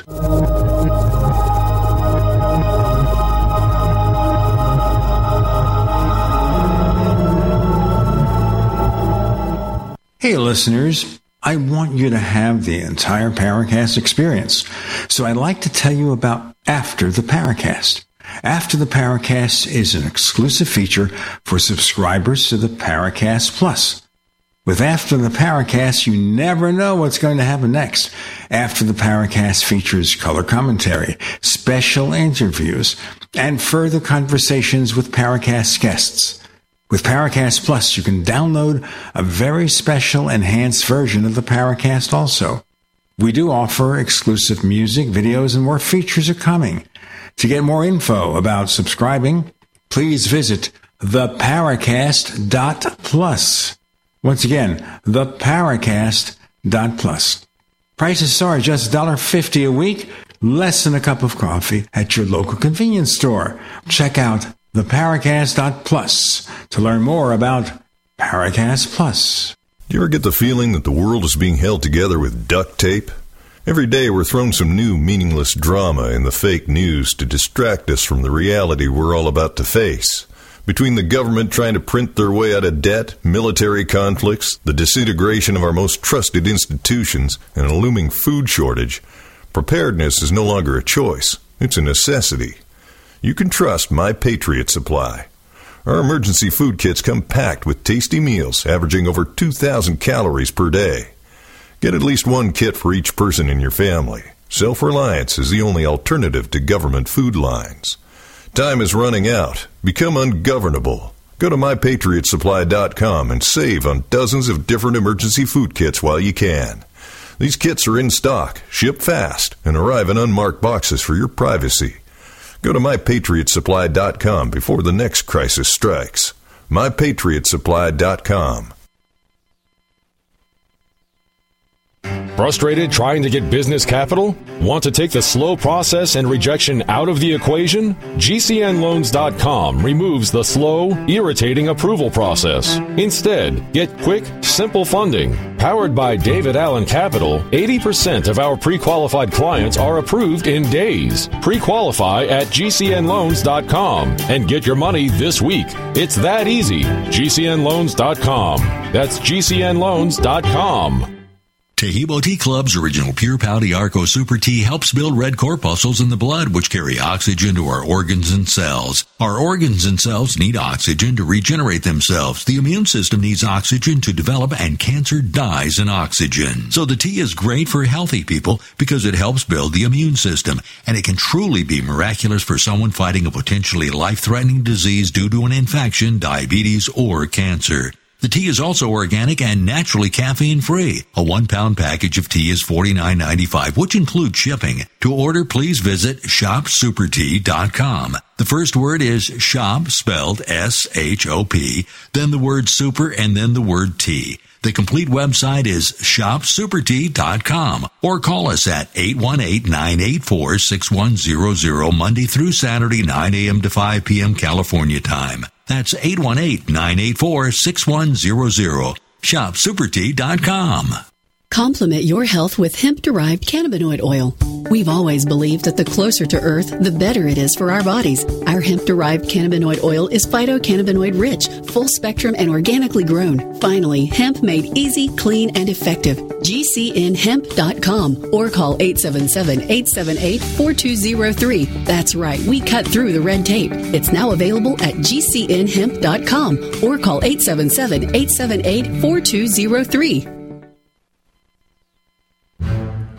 We'd like to hear from you. If you have a comment or question about the Paracast, send it to news@theparacast.com. That's news@theparacast.com. And don't forget to visit our famous Paracast community forums at forum.theparacast.com. So, Graeme, Rendall, I presume you probably agree with me that one of the difficulties in understanding Roswell is the fact that the memories were so corrupted over the years. It's certainly a long time ago. I mean, even when Jesse Marcel came out of the shadows, if you like, what was it, 1978, and started speaking to people, that was obviously 31 years since it had occurred. So, a lot, as you say, a lot can happen in that time, and memories can fade. But also, you can jumble up events in your mind, and you have an idea of what happened, but sometimes it's not necessarily exactly what did happen. And as you say, trying to get people to recall what had happened back then, and of course, people would have died in the intervening time as well. So you lose witnesses, and now, of course, we're even further away from 1947, and most, if not all, of the actual witnesses to whatever did happen have passed away. So we're only going on basically what information they've said and what's recorded at the time they said it, and we don't know how truthful or how accurate, with the best of intentions of what they came out with as information, how truthful it all was and how accurate it was. And of course, we had a picture built up in the 80s and 90s. But then some of it gets knocked down because some of the people who were telling the story have proven to be telling lies, effectively. So it's very, very muddy in terms of the story. We have parts of it, but we don't have all of it. And it's not helped by the fact, as you said, that in the space of 24 hours, that story turned from flying disc being recovered by Army Air Force to it's a weather balloon. And then it just dropped out of sight, and nobody, almost, unless anybody's got information to the contrary, but that story just didn't appear for 31 years. It wasn't really talked about, and you don't see it, in books at all. It just seemed that people, it got strangled at birth, that story. So it's really weird. But then when it did kick off, again, it was one of those things that seemed like, touch a nerve. It was something that had a lot of legs to it, the story, and it ran and ran and ran. And Steve, today, people pick up on Roswell if they come to this subject for the first time, and they're actually blown away by the possibilities that it sort of, stirs up. But it's unfortunate, once again, that so much garbage has arisen about Roswell, and it's, of course, people not remembering, people wanting to get in on the action, especially we've got best-selling books, we have Berlitz, Moore, we have others. Then we have the hoaxes like MJ-12, documents that allegedly indicate a group within the government investigating crashes such as Roswell. And that, of course, was a complete 24-karat fake. But some people, such as the late Stanton Friedman, maintained till the end of their days that it was something genuine. In other words, Roswell became something interesting, and then because of MJ-12 and other events, became something that you've got to distrust what may have happened. Do you have a feeling, Graeme, as to what might have gone on then? I've heard the story about the crash, and I've heard the story or the counter stories about it was just a weather balloon, or then it was Project Mogul. I've heard stories about it was Soviet flying discs with little men in them, all this kind of stuff to try and to do whatever, to try and sow distrust or something amongst all these other stories I've heard. And I get the point now where 40 years or so after I've first heard this story, that I'm worse off than I was when I first heard it, in terms of I simply don't know what's happening. And I don't think I'm going to get to a point, unless there's some huge revelation somewhere, unless somebody finds a repository of documentation that actually is cast iron, that actually proves something did happen, that whichever story it is, that I think in my lifetime, I'm never ever going to get to the bottom of that. And I don't think a lot of other people are. And I think the further we get away from that, from 1947, I think the worse it's going to be. I pity the people who have spent so much time and effort sort of trying to investigate it, because actually, even after all the time and effort they've put in, they're simply I don't think they're any further forward than when we first heard about it in terms of actually, yes, that's definitely the truth. It's still one of those enduring stories, and I don't think it's ever going to go away. It's always going to be a part of ufology. But in terms of trying to tell a story about, the dawn of the flying saucers, as I say in the book, I can't fit Roswell in to everything else that was going around at the time, because it's one of those outliers. It doesn't seem to fit in quite neatly without whatever everything else was going on and all the investigations, etc. Why were the US Air Force doing investigations when they already had the truth with them? If that's the case, something doesn't add up as well. So I've got that to consider. Did you find any evidence at all of credible crashes of UFOs during that early period? No, I guess I'm like everybody else. There's information, and there's information, and there's details that make you either believe or want to believe that things happened back then. But in terms of cast iron evidence saying this is something I can, bet my life on, bet my house on, no, I'm afraid not. But there are plenty of stories, and of course there are plenty of stories beyond then. But no, nothing that I would, sort of sell my soul about, I'm afraid. Well, part of the problem also with Roswell is it became part of pop culture. Movies. The X-Files constantly refers to Roswell. The movie from 1996, the space opera, sci-fi popcorn film Independence Day. Aliens are trying to destroy humans. And, of course, Roswell. Of course, it was referred to in the movie as Roswell. Judd Hirsch, playing a Jewish retiree cliche, says, in Roswell, you knew then. Yes, that's true. You're right, it's permeated the culture. And if you ask anybody, even if they're not interested in UFOs, to name something about the subject, and chances are, if they mention anything, it will be Roswell, because that'll be the thing they've heard about. So, if anything, it's great that that's still managed to permeate people's subconscious in a way, and that's the bit they latch onto. But I don't want to come across as being like a skeptic, because I'm not. I'm open-minded about the whole thing. But it's just one of those things where, I'm left with more questions than I've got answers for, unfortunately, but I'm sure everybody else has as well. The problem is some people regard that as the linchpin of UFO reality. Mm-hmm. And even if it was, that doesn't jibe with all the other sightings. And, of course, I also see the contradictions about Roswell. For example, advanced alien beings send spacecraft here, can outmaneuver anything we have. But one crashes, and we have silly stories like, well, our radar brought it down. I thought, This is a race of beings 500, 1,000 years or beyond, more advanced than we are, and a primitive radar brings it down. Give me a break. And then the other theory is here, well, if something really crashed, and you were the head of your fleet, and you've got a number of spaceships here, and one of your craft crashes, and imagine what we would do if something with advanced technology crashed in another country. What would we want to do? Number one, certainly recover the bodies if we care about such things. We don't know about ET. But recover the craft. Why? Because we don't want our technology to get in the hands of those primitive, warlike earthlings. Let's recover it. So allowing, one, the crash to happen, two, not trying to recover it, that doesn't make logical sense. Not that I understand the logic of aliens. We got more with Graeme and Gene and Tim. You're in the Paracast.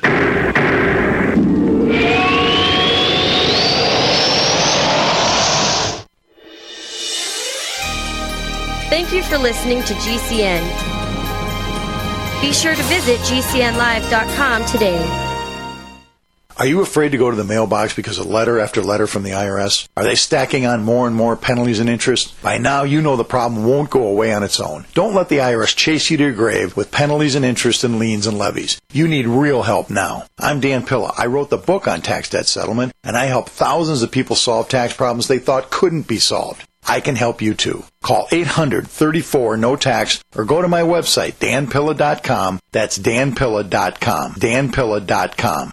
Silver has always been nature's very own antibiotic, and only one system allows you to generate an endless supply of natural silver solutions. SilverLungs.com. You'll find no wild claims or pseudoscience, just a lifetime of nano-sized pure silver solutions. The Silver Lungs generator allows you to make your own, so stop paying for silver solutions. The unique lung delivery system targets respiratory infections where other silver solutions simply cannot reach. See the Silver Lungs generator and lung delivery system at SilverLungs.com. That's SilverLungs.com.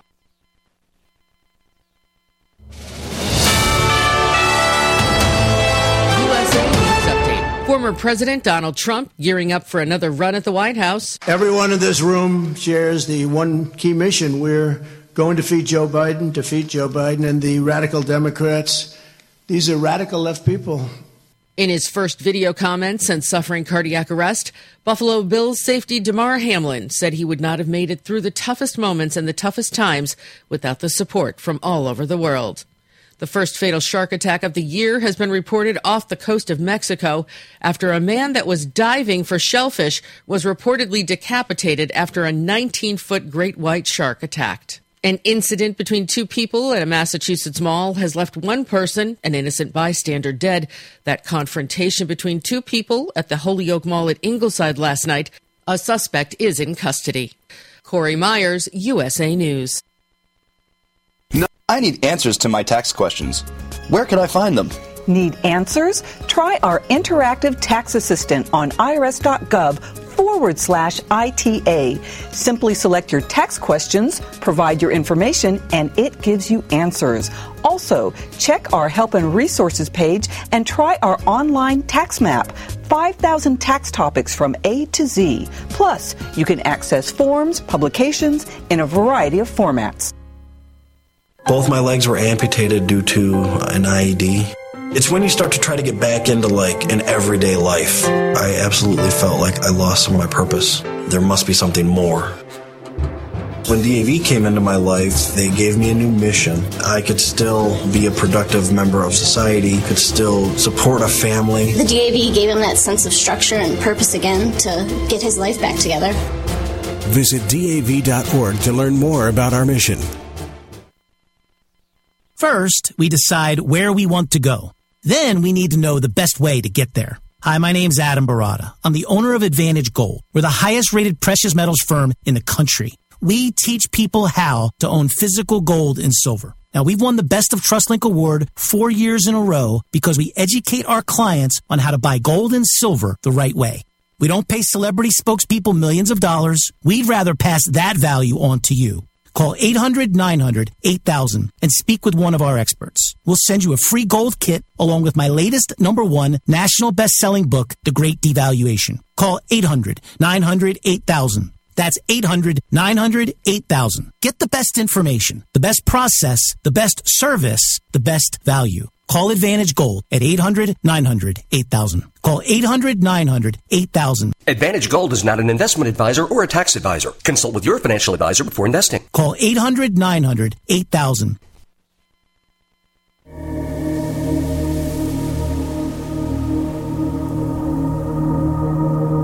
Hi, this is Tracy Torme, screenwriter, producer. You're listening to Paracast, the gold standard of paranormal radio. Continued my rant, of course, I come up with the wacky theories every so often. And one of them is that with Roswell, the reason we don't hear about the crashed spaceship is that it was recovered already by E.T. And that's the deep, dark secret. But then I'm just making it all up. Graeme, let's continue exploring the ancient or older vintage sightings, shall we?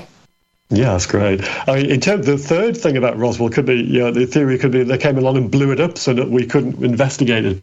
But it just seems to me that, I don't know, we might have heard something by now, or there was somebody who would have leaked something that it would have been a bit more than what we've heard already. But it just, I guess, if my only kind of feelings about if they have recovered something, and it's a big if, is that yes, okay, they've put it somewhere out of the reach of everybody, bar some selected scientists who are allowed to look at it.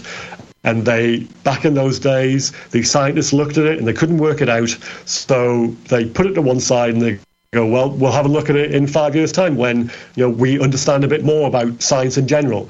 And then 5 years later, they go and send somebody and have a look at it again, and they still scratch their head and they still think, well, can't work this out either. And that cycle continues. And it may even be continuing today, that they have teams of scientists every so often look at this and maybe other things that might have fallen out the skies, who knows, but they're still scratching their heads. Well, of course, I think about Warehouse 13, the TV show, about places around the world where they store valuable, strange artifacts. And then the scene from Raiders of the Lost Ark, where the Ark of the Covenant is placed in this dusty warehouse, never been to be checked again. And with Roswell, if there was a spaceship there, could it have been placed in this mythical Warehouse 13? And because they don't understand it, as you go through generations of scientists and engineers and military people, the original event is largely forgotten, buried under millions and millions and millions of pages of top secret documents, and nobody knows a thing. And we're learning today, of course, with the alleged scandals with Trump, Biden, and Pence, that it's very easy for an occasional top secret document to get lost or mixed, but that also the U.S. military, I don't know about the UK, the U.S. military, basically anything there's an excuse for is classified. And if you got all this classified stuff going on, you never know what you have, and you never know what's important and what isn't. You're being buried in nonsense.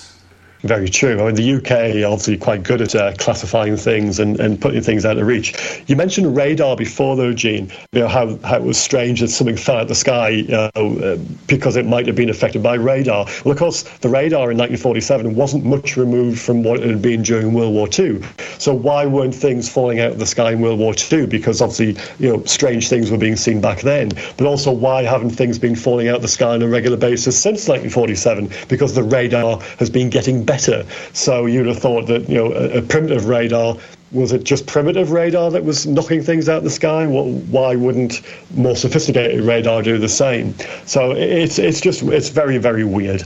But yeah, going back to military secrets, militaries are pretty good at keeping secrets, but governments aren't necessarily good at keeping secrets. We all think that the government, or your government, our and my government, the UK, are brilliant at clamping down on stuff, but actually no, they're not. Usually they think they are, and people think they are, but actually governments tend to be incompetent. Certainly ours is, as far as I can see from recent times. And things do leak.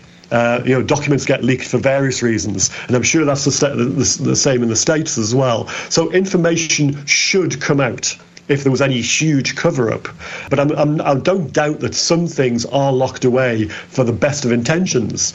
Whether it's because of the types of collecting platforms they use to get information, and they don't want the capabilities that they have leaking out, or whether it's because they have some kind of small-scale cover-up going on to try and hide whatever that they've discovered or whatever they found. But it may be the fact that they don't know what they're looking at. They just don't want people to know they don't know because they're embarrassed as well. Because who wants to admit that they've got an intelligence failure? Well, the other thing about this is that each soldier, each government leader, they work within the four corners of their mandate. They have a top secret clearance for this, that, and the other thing. And they have to work within that because they do not have the need to know. It's compartmentalized. So something like a UFO secret may be kept amongst 2 or 3 compartments, say. And as you go from generation to generation, this information is lost, buried under a ton of nonsense or current events that require immediate importance. So we may even have the secret of the saucers somewhere, but it's all basically buried under this avalanche of nonsense, and we'll never recover it unless somebody comes forth and says, go here, go to this room, go to this file cabinet, there it is. Yeah, very true. And also you have to wonder, the gatekeepers of the secret, if you like, back in the days, if, let's say, Roswell did happen and there was some kind of small-scale, compartmentalized kind of faction that went, we're keeping this under lock and key. They must have had to pass that kind of knowledge on to somebody when whoever was in charge of it retired or whatever. So you just wonder, if you pass it on to successive people, at some stage that kind of need for secrecy either gets diluted and then it comes out, Or is it so important that they have to say, no, the new person has to keep it secret again? Because, ideas do change and attitudes do change over time to a lot of issues, social issues, military issues, you name it, political issues as well. So you might think that after 70, 80 years of people seeing these things, we might be a bit more enlightened nowadays, but maybe I'm wrong.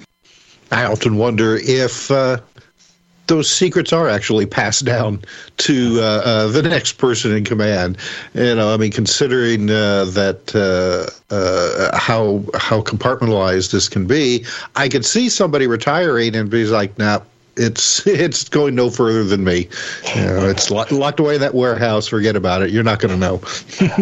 I guess if you go back to the congressional hearings, what was it, back in May last year, and the two, I use the inverted commas, experts who were put up, and one of them was they were asked about the Malmstrom incident, was it 1970, where the nukes were shut down, the nuclear missiles were shut down in their silos by something that was hovering over the base, and they said, or they professed to have no knowledge of it. So yes, I can imagine that people nowadays working on this kind of thing may have no knowledge of older cases, but you would think there would be some way, even they must have some kind of peripheral knowledge, surely, of things that happened back then, because all you've got to do is read a book or look at the internet, and you can get this information really easily. It might not be in depth, but certainly you get an overview of what's happened in the past. Now, things like Major Kehoe's books, for example, I know at least some of them are freely available online. I'm not sure about Ruppel's book, but you can learn quite a bit of information about the early cases, or at least how they were interpreted way back when. So it's not as if they couldn't find the information. It's as if their mandate is the military sightings. Civilian sightings, we don't care about those. And then, of course, if you look at the Pentagon UFO research, every year with the new budget, the new military and Pentagon budgets, they change the name of the organization. It's like starting over every year, so there's never continuity, except for this core base of sightings. So basically, they'll never know anything, because as soon as they know something, well, we now have a new budget, and now let's call it something else. In fact, they've got a name for it now that makes no sense. I'm not going to even repeat it or look it up. But that's another problem. Bureaucracy, inconsistency. It would be nice if the government, assuming they don't know a secret already, would set up something that's consistent from year to year to try to understand what's going on. But it looks like their only concern here, Graeme, is to look for the possibility that another country is sending drones or test aircraft to us in the U.S., and that could represent a potential danger to national security. And if there is no danger to national security, and if the aliens have been here for decades and haven't hurt us at all, then it's out of sight, out of mind, because they don't have to confront any nasty truths. We've got Graeme Rendall. He's written a book about the early days of the UFO saga with Gene and Tim. You're in the Paracast.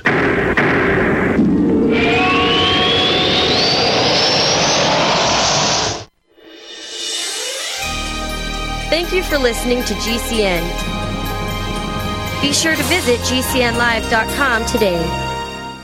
Do you need a website? Well, you can get a great deal on hosting services with Namecheap's legendary coupon code. They're offering substantial hosting discounts on shared hosting, business hosting, VPS hosting, reseller hosting, and even dedicated servers. Namecheap is preferred by millions. It's backed by a money-back guarantee. Use the coupon code LEGENDARY to cash in on the special deal at Namecheap.com, Namecheap.com. First came Attack of the Rockoids, and it was a critically acclaimed success. And now there is The Coming of the Protectors. A former military intelligence man is contacted by a space woman in a dream that turns out to be a nightmare, because evil forces on her distant planet are planning to conquer the Earth. This is gripping science fiction of the classic kind. Attack of the Rockoids and The Coming of the Protectors. Find out more at rockoids.com. That's Rockoids, ROCKOIDS.com. If you're concerned about the power grid and want to generate your own supply of off-grid electricity, this will be the most important message you'll hear this year. Here's why. We now have a small number of solar generators back in stock. These emergency backup systems provide life-saving backup power when you need it most. And unlike gas generators, solar generators run quietly, emit no dangerous fumes, and produce an endless supply of free electricity from the sun. Whether it's wildfires, dangerous weather, power grid issues, or just getting off the grid, you'll never have to suffer through painful power outages again. Even better, all this week, radio listeners get over $700 in free off-the-grid bonuses, too. Go to mysolarbackup.com to learn more and check availability. That's mysolarbackup.com. Look for the free report, Crisis Cooling, how to make absolutely sure your meat, milk, and medicines stay safe and cool in any power outage. Yours free at mysolarbackup.com. You don't sit behind a desk every day to earn a living. You're out and about making it happen. And sometimes you get a little bit behind on your paperwork, like bookkeeping and paying your taxes. It's easy to get behind on paying your taxes. It happens to the best of us. And you know what happens next. The big bad IRS comes knocking on your door. And when that happens, you need to call the good old boys at the Tax Doctor. Let them do what they do best. Deal and negotiate with the IRS so you pay the lowest you can in back taxes that the law allows. We are a 100% U.S.-based company, and we've saved our clients millions over the years in back taxes. If you owe $10,000 or more in back taxes, call my friends right now at the Tax Doctor and learn more. 800-507-3137. 800-507-3137. 800-507-3137. That's 800-507-3137. Have you heard the warning from the dead doctors don't lie guy? I'm talking about Dr. Joel Wallach.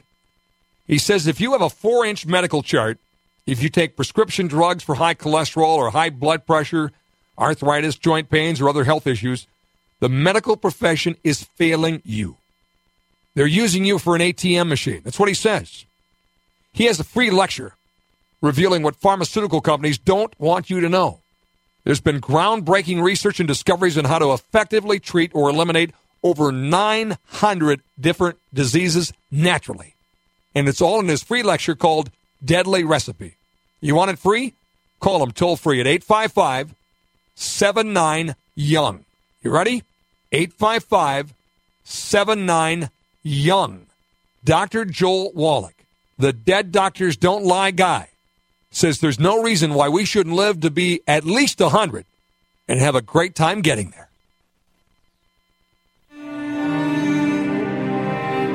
This is Jennifer Stein, executive producer of The Disclosure Dialogues. You're listening to The Paracast, the gold standard of paranormal radio.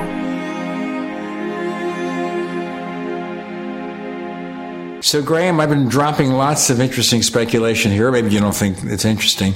What's your take on it? I look at the history of ufology, and already there's been, 5 official stabs at trying to understand the UFO issue. So 1948, you had Project Sign. From 1949 up to mid-1951, early 1952, you had Project Grudge. You had Project Blue Book from March 1952 through to 1969. And then there's a bit of a gap.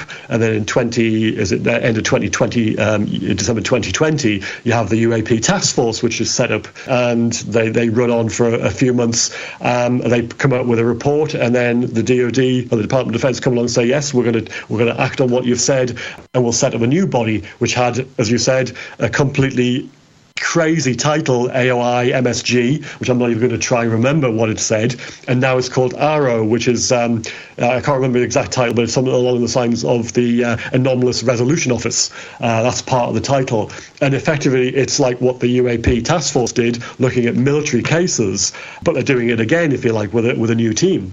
So yes, they've had 5 goes at this out in the open. Who knows how many times they've actually tried to look at it in-house, and we may not even know about investigations that they've actually tried to do, and maybe we're still not aware of them, but that might come to light at a later time. So it's not like they haven't tried, but they just seem every so often they get to a point where they run out of road, or they run out of patience, or they run out of political will, and just stop it.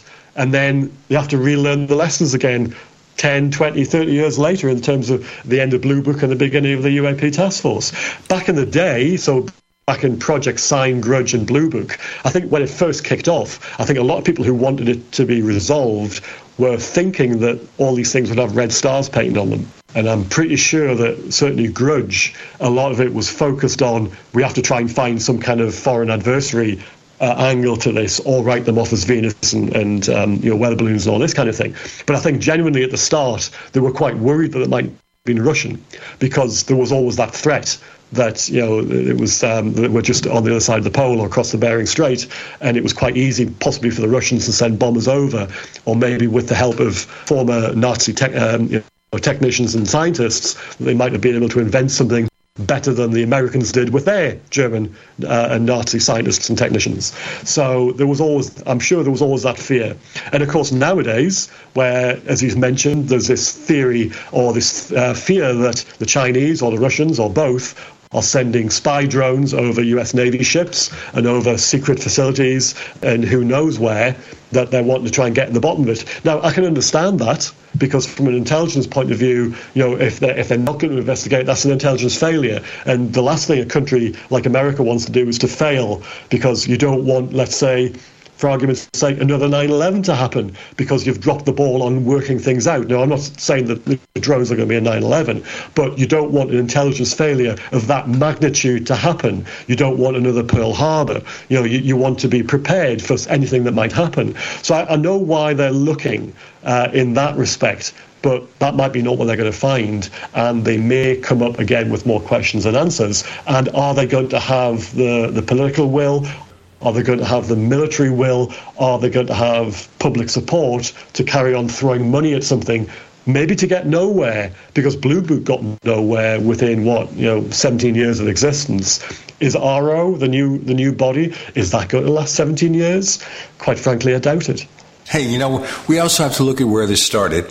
In 2017, December, there's an article in the New York Times about the Pentagon's secret UFO program. Now, let's go back to that. What happens here is the late Senator Harry Reid, who was once the Senate Majority Leader, is obviously interested in UFOs.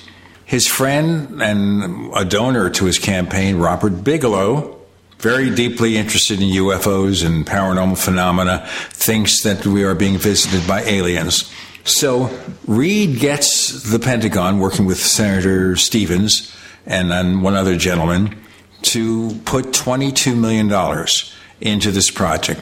Understand that $22 million in U.S. government parlance is like buying 4 toilet seats. It means absolutely nothing. The U.S. is a mess in terms of military. We spend more money on the military than maybe the next 10 countries around the world. So I don't know where all that money goes, and we can argue that whether you're liberal, conservative, whatever, we can argue about efficiency. Don't just put money into something and have it be wasted. Anyway, so $22 million, a drop in the bucket, a pittance, is given to Bigelow to investigate. Bigelow was the only bidder, reportedly, on getting this money. So it's almost like a handout to him. In turn, Bigelow does this investigation. They come up with a report. They even paid MUFON, which is the private UFO group that's the biggest one in the U.S. They paid MUFON to do investigations. That didn't turn out so well. But whatever. Point being here, that probably bred the creation of these groups. The New York Times runs several stories. The Washington Post, other publications, very serious about UFOs. And I think congressional leaders read about this and they spearheaded the inclusion of a UFO or a Pentagon UFO study in the military budget. Otherwise, if it wasn't for the Times, it wouldn't have happened. Yeah, I mean, obviously we'll have to mention two of the people who were instrumental in making sure those videos were released in December 2017. So after the Bigelow kind of era came something called ORSAP, and we're getting into all these initials again. But out of ORSAP came something called ATIP, which was the Advanced the Threat Identification Program. And the person behind, was leading our director, that was one Luis Elizondo, a former Army counterintelligence officer. I've actually had lunch with Lou. He's a really interesting chap. And together with Chris Mellon, who obviously was, I believe, he was high up in intelligence in Obama's government and George W. Bush's government, I believe. The two of them somehow managed to get those videos out. And December 2017 was one of those kind of red letter days, if you like. It was one of those days where, for people who are really interested in ufology, it was like, where were you that day when that story broke? And I can remember standing in my kitchen with my mobile phone, just scrolling down this news story and just thinking, wow, how the heck have they managed to get this information out? And looking at the Stars Academy's website, and you could watch these three videos. And it was absolutely mind-blowing that they'd managed to capture, not only that the US Navy managed to capture this footage, and they didn't know what they were, but they were almost straight out into the public realm, not that long after they'd happened. Obviously, I think one of the videos had been taken in maybe 2004, but some of the others had been taken a bit more recently. And they were, in terms of the gimbal footage, the object that they say is rotating, that was something that really not quite freaked me out, but it was just something that was almost, and I have to use the word alien, I don't want to use it in an outer worldly sense. It was just so odd that it made me sit up and take notice. And it was like, what is that thing? And I'm still none the wiser. Now, we have to also consider who wrote the article. One, of course, was the Pentagon correspondent from the New York Times. Then we have Ralph Blumenthal, who's an investigative reporter who won a Pulitzer for his coverage of the World Trade Center bombing in 1993. We have Leslie Kean, who is a UFO researcher in addition to being an investigative journalist, someone who's been on the Paracast many times. We also had Ralph on the show. And these three teamed together to do this story. By the way, the Pentagon reporter is Helene Cooper. You've probably heard her on cable TV news because she's still working for the Times covering that beat. And by having the three get together, they wrote this piece because it had Helene Cooper and Ralph Blumenthal's byline in addition to Leslie's. It got substantial credibility. So whatever they wanted, they certainly accomplished. As for Luis Elizondo, he's interesting. I'd like to talk to him further about it because there's even a dispute. And this is, of course, the crazy UFO field generates this sort of thing. There's a dispute out there as to the exact position that he held within that organization. Some say he just worked there, others say he headed it. The Pentagon press people give contradictory stories, and he says, for example, that they've been trying to illegally delete his emails and to attack him in a way by implying he's being deceptive.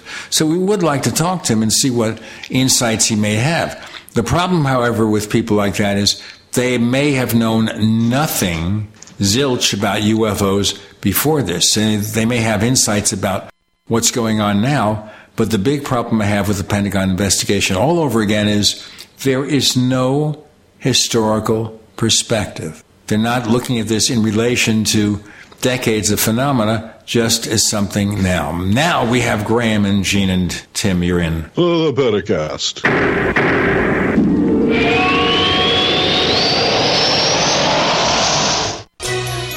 Thank you for listening to GCN. Visit GCNlive.com today. Attack of the Rockoids has been well received by critics and readers alike. It's a thrill-a-minute story you'll never forget. A former U.S. military intelligence officer is haunted by intense dreams about a beautiful woman pleading for his help after a terrible battle in outer space. But the dreams turn out to be true and thrust him into a telepathic love affair with a woman whose faraway planet is intent on destroying the Earth. And now the gripping tale continues in The Coming of the Protectors. It's the second book of the Rockoids trilogy, a galaxy-spanning adventure that pits our hapless heroes against powerful, fanatical enemies that threaten the lives of freedom-loving beings everywhere. Attack of the Rockoids and The Coming of the Protectors. Classic science fiction at its best, available now. For more details, visit rockoids.com. That's ROCKOIDS.com. Hi, I'm Dr. Joel Wallach, veterinarian and naturopathic physician. The Dead Doctors Don't Lie guy with an important message. Take charge of your health. Do not continue to blindly follow the system that has failed us all. I appreciate GCN listeners because you're open-minded and intelligent. If our system is so great, why is it that the United States, the USA, ranks nearly 60th worldwide in longevity and number 1 in obesity? All the while we spend more money than all the other countries combined annually on unnecessary healthcare procedures and toxic drugs. It doesn't take much to get on track. Not with the government or pharmaceutical companies, but rather you in control of your own health with a basic understanding of nutrition and supplementation. FDI Longevity has the finest quality health, sports, and energy supplements available. GCN listeners are invited to join our team of people who want to stay healthy well into old age. We are currently looking for specialists to represent FDI Longevity and Save America. To buy products at wholesale prices or join our business team, go to GCNteam.com. That's GCNteam.com. Support GCN. Get healthy.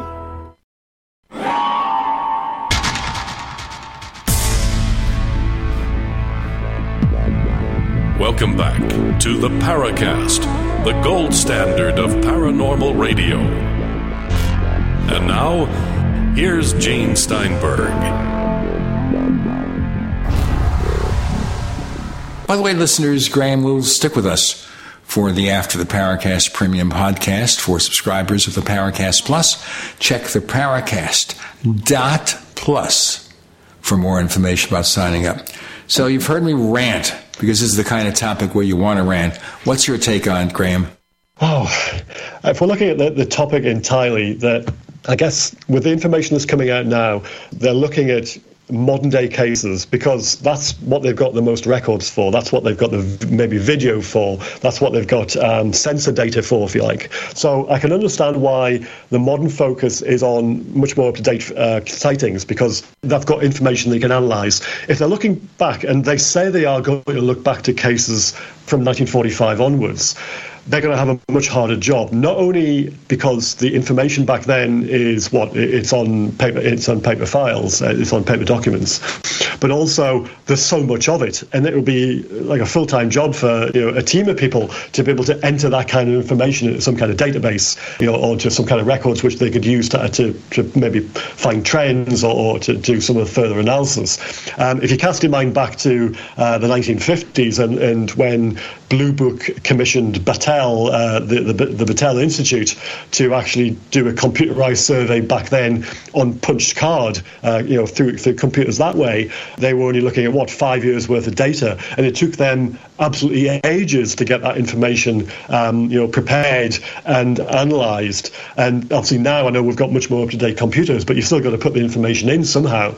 There's so much information in terms of flying saucer and UFO and all the rest of it, sightings and all the other things that have happened, that I can imagine that's just a task beyond a small team like Arrow. Much as they say they want to go back to previous cases, I'm not sure how it's possible. Now, I might be wrong, but I'm not sure how they're going to do it. You made an interesting point earlier in the program, talking about how a lot of these older government military investigations, like Blue Book and Grudge, just kind of eventually petered out. Yeah. And, I wonder if we're just seeing history repeat itself with all of the renewed interest nowadays, that eventually it's going to be the same situation where the information is just going to be more of the same with nothing conclusive, and that they're just going to shrug their shoulders and close it down. I guess it depends on what the next couple of interim kind of reports that they come out with say. They've just republished a report, or at least the unclassified section, which mentioned that they had so many cases and just over half of them had been identified. But what they didn't say was that if you add them all up from 2021's as well, then it was 510 cases in total, and they'd only managed to identify something like a couple of hundred, which was less than half. The first time around, it was one case out of 144 that they managed to identify. And this time round, it was about 300 and odd cases, and I think they managed to identify something like 170, 180 of them. So, the figures are changing, but it'd be interesting to see what happens, say, next year when they bring out the report then, and maybe, they may go on to do another one. And then if those numbers change and they say, oh, well, we can probably solve 3/4 of them or 99% of them, then I'm sure they'll just close it, because that's what they would do. They would have done in the olden days. Whereas if they continue to come up with a significant number of cases where they simply haven't been able to assign any kind of explanation to them, then they'll have to keep it going, because even just from an intelligence point of view, they'll want to know what the answer is, even if it's something that to us doesn't add up. But if it's something they can sell to their superiors, then they'll probably be able to close it down. But if they don't have the cases to do it, they'll have to keep it going. And that's my opinion on it as to how long it's going to last. But if you look back to their old cases, like in terms of Blue Book and Grudge and Sign, then yes, certainly they got to the point where they pulled the plug on them. Well, the other thing, of course, we have to consider is this time out, NASA is also investigating the phenomenon. Now, you think if this is something involving a possible national security threat with a drone or a test aircraft, how does a space agency get involved? Gene, are they actually investigating? Because as far as I understand it, they've allocated, $100,000, which in terms of NASA's budget, again, is probably like 6 toilet seats. I'm sure what they've said is that money is to go and look to see where they can look. It's not to do an investigation. So it's almost, we're paying $100,000 to look to see where the filing cabinets are. And that's what that is. So it's not an investigation. It's just it's a prelude to an investigation. So are they going to turn up anything? Are they going to get to a point where, well, we haven't got any records and we're not going to do it? Because it'll probably cost more money than $100,000. And would their scientists, would the people who work for NASA not want to send a probe to Mercury, or would they not want to send a probe to Neptune, or would they want to spend that money, looking for UFOs? I can see where that argument would go. So, people say they're investigating, but I'm not entirely sure their heart's in it, to be honest. And I'd be wrong, of course.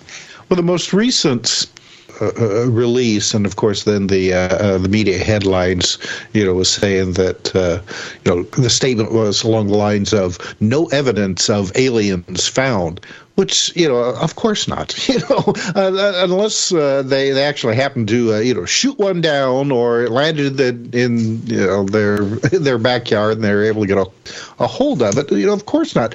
But that has been, I guess, right almost from the very beginning, that pop culture expectation, and people tend to think that in the late 40s that's what the military had immediately glommed onto was extraterrestrial, but that's not the case. As you had stated earlier, there was really a lot of worry that these could have been some kind of aircraft from the Soviet Union, or even possibly some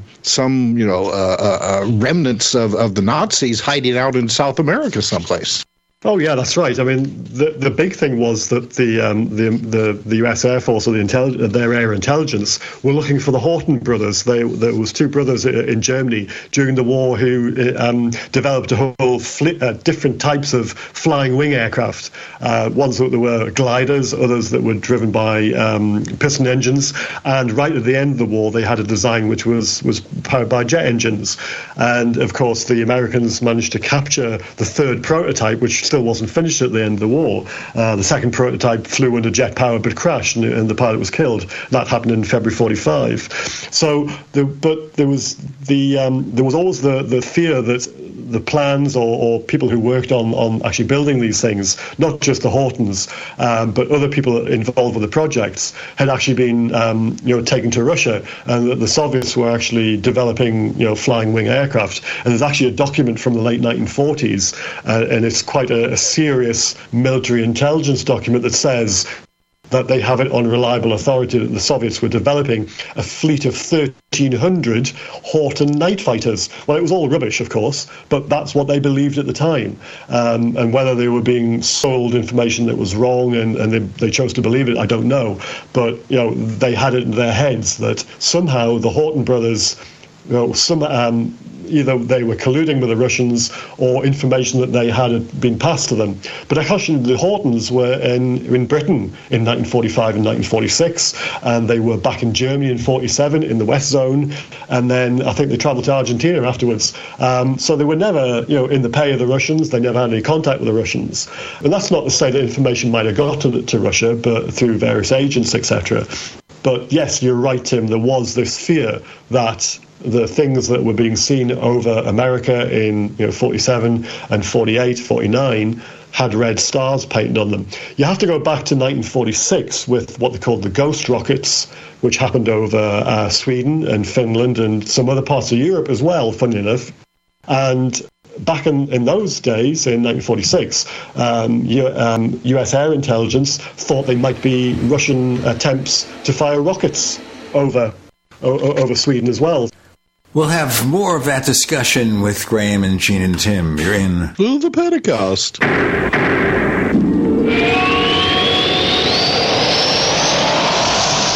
Do you need a website? Well, you can get a great deal on hosting services with Namecheap's legendary coupon code. They're offering substantial hosting discounts on shared hosting, business hosting, VPS hosting, reseller hosting, and even dedicated servers. Namecheap is preferred by millions. It's backed by a money-back guarantee. Use the coupon code LEGENDARY to cash in on the special deal at Namecheap.com, Namecheap.com. First came Attack of the Rockoids, and it was a critically acclaimed success. And now there is The Coming of the Protectors. A former military intelligence man is contacted by a space woman in a dream that turns out to be a nightmare because evil forces on her distant planet are planning to conquer the Earth. This is gripping science fiction of the classic kind.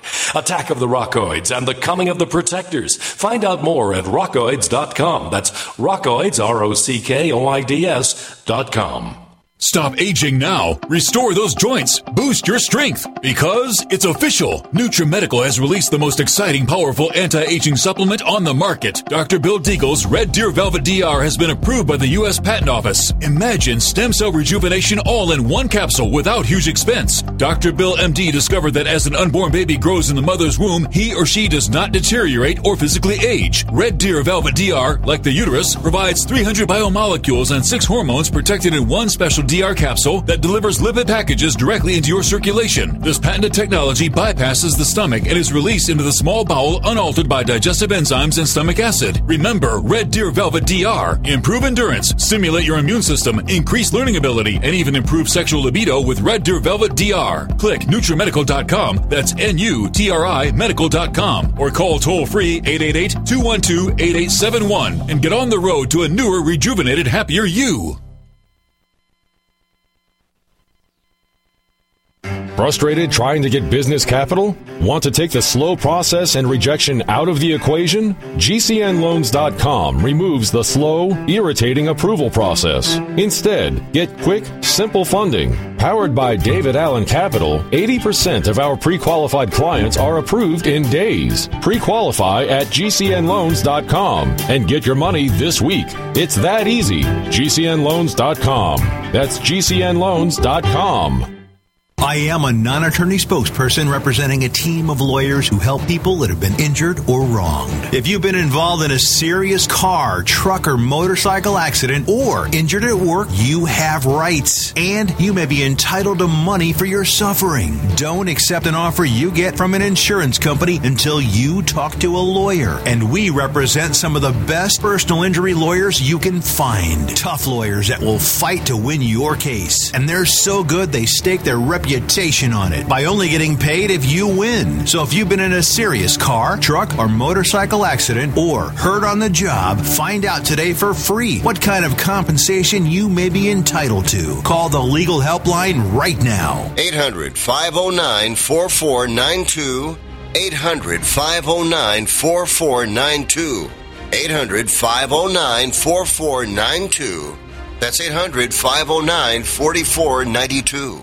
Anytime, any place, anywhere, radio remains the most intimate of all forms of media. At home, at work, in the car, on smartphones. Over 90% of consumers still listen to radio every week. That makes choosing radio as a place to advertise your business one of the best decisions you can make. Email advertise@gcnlive.com and partner up with an experienced GCN representative. Advertise@gcnlive.com. Easy, affordable, effective. We'd like to hear from you.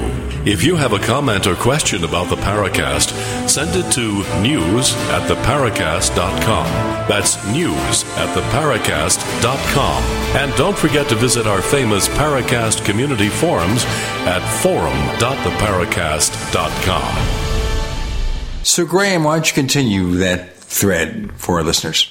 Yeah, so there was links between air intelligence in America and from what was what they called ATIC, the Air Technology Intelligence Center in Wright-Patterson in Ohio, and people who worked there had links with Swedish Air Force as well, and they were trying to get information out of the Swedes as to what was going on over Sweden, because there were various reports of what they were calling rockets and various other objects that were being seen in the skies over Sweden. And of course, the south part of Sweden is only 60, 70 miles from the north coast of Germany, and especially somewhere called Peenemünde, which happened to be where the V2 rocket was developed during the war and also test fired. And they thought that the Russians had basically repurposed the base, the firing test stands and all the rest of it, to develop rockets that could be sent over Sweden. And of course that might have been a threat to America if they developed the rockets as something that can maybe have flown even further.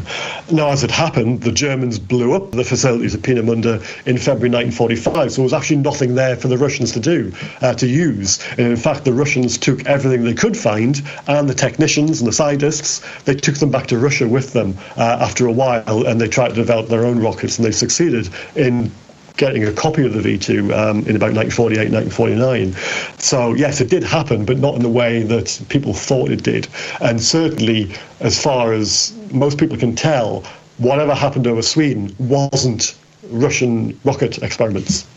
In your book, and I'll find the page here really quick. Okay, it's on page 27. You have a drawing of a sighting that took place, in December 1946.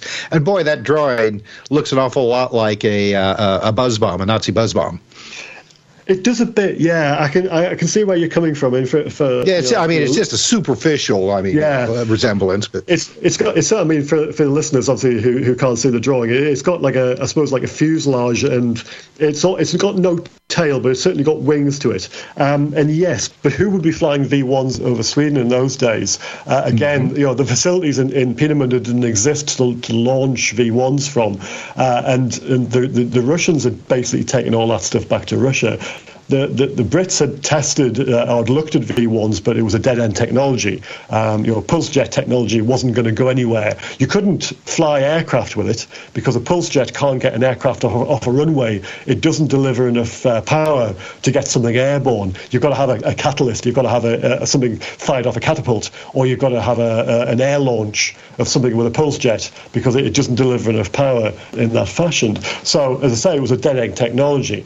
The Americans did experiment with a copy of the V1 called the JB2 Loon, and the US Navy did those experiments, but that was in 1946, 1947, and it was well away from Sweden. So you can't sort of write it off as that either. But this particular object that you're talking about that was seen by the Swedish Air Force crew, yes, it's weird whatever it is, but it actually, what they thought it might look like a twin boom aircraft, like a Lockheed Lightning, a P-38 Lightning, or one of the Dutch Fokker G1 types of aircraft. But they didn't know what it was. But it was one of the few things that happened over Sweden. That one just happened to be a sighting by aircrew. There were other people who on the ground who saw various strange things as well. But of course, this book I wrote was about aerial encounters, so I didn't include those. Well, and a lot of the Swedish Ghost rockets ended up reportedly in lakes. Yeah, that's true. There's a lot of lakes in Sweden, though, and especially in southern Sweden. If anybody's ever been there or they've travelled around that area, you'll know what I mean. So it wouldn't be, it'd be quite probable that one or more of them would land up in a lake down there. But yes, you're right. It's very strange. And of course, there's always been this strand of thinking about there's a fascination by UFOs with water. Over the years, there's been connections, or people have tried to make connections with. They're trying to scoop up water, or there's some reason why they're fascinated with water.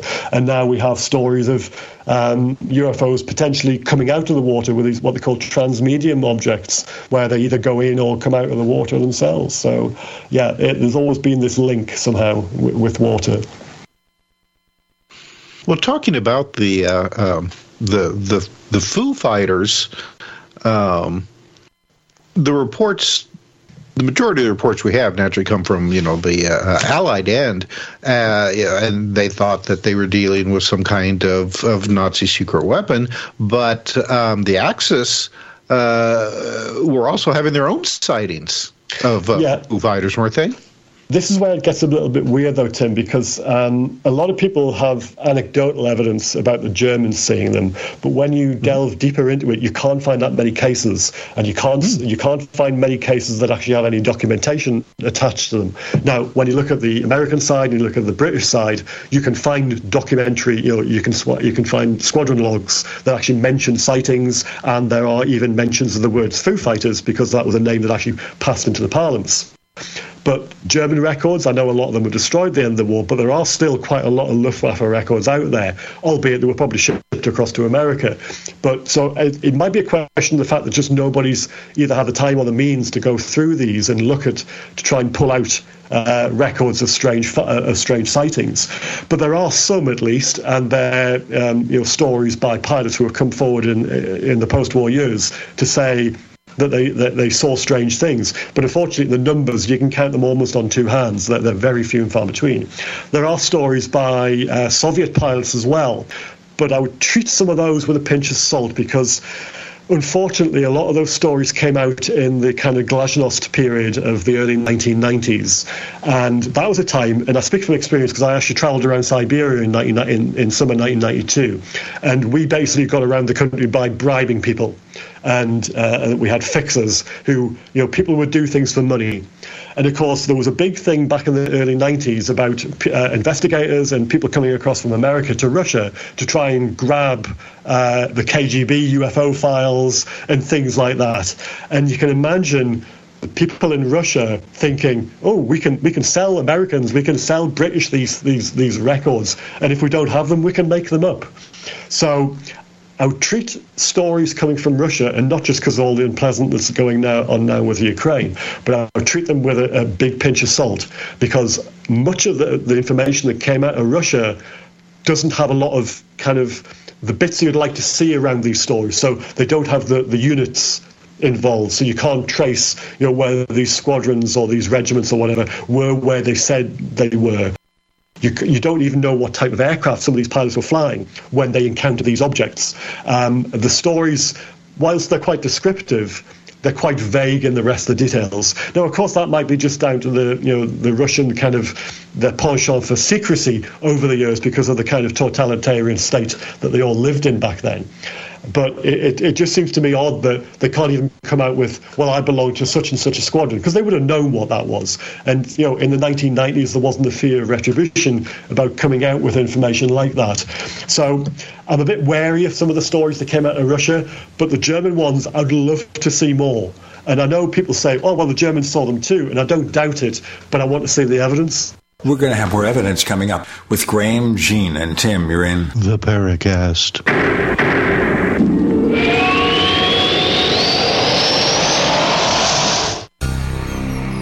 Thank you for listening to GCN. Visit GCNlive.com today. Hi, I'm Dr. Joel Wallach, the Dead Doctors Don't Lie guy. There's no reason why you shouldn't live to be at least 100 and have a great time getting there. And and I'm going to give you a free copy of my lecture that tells you exactly how to do it. In fact, after you've lived a long and healthy life, there should be only 2 documents in your medical chart, a birth certificate and a death certificate. I'm Dr. Wallach with a warning. If you have a 4-inch medical chart, if you take prescription drugs for high cholesterol, high blood pressure, arthritis, joint pains, and other health issues, the medical profession is failing you. They're using you for an ATM machine. My free lecture is going to reveal what pharmaceutical companies don't want you to know. There's been groundbreaking research and discoveries on how to effectively treat or eliminate over 900 different diseases naturally, and it's all in my free lecture called Deadly Recipe. So call toll-free 1-855-79-YOUNG. Again, that's toll-free 1-855-79-YOUNG. 1-855-79-YOUNG.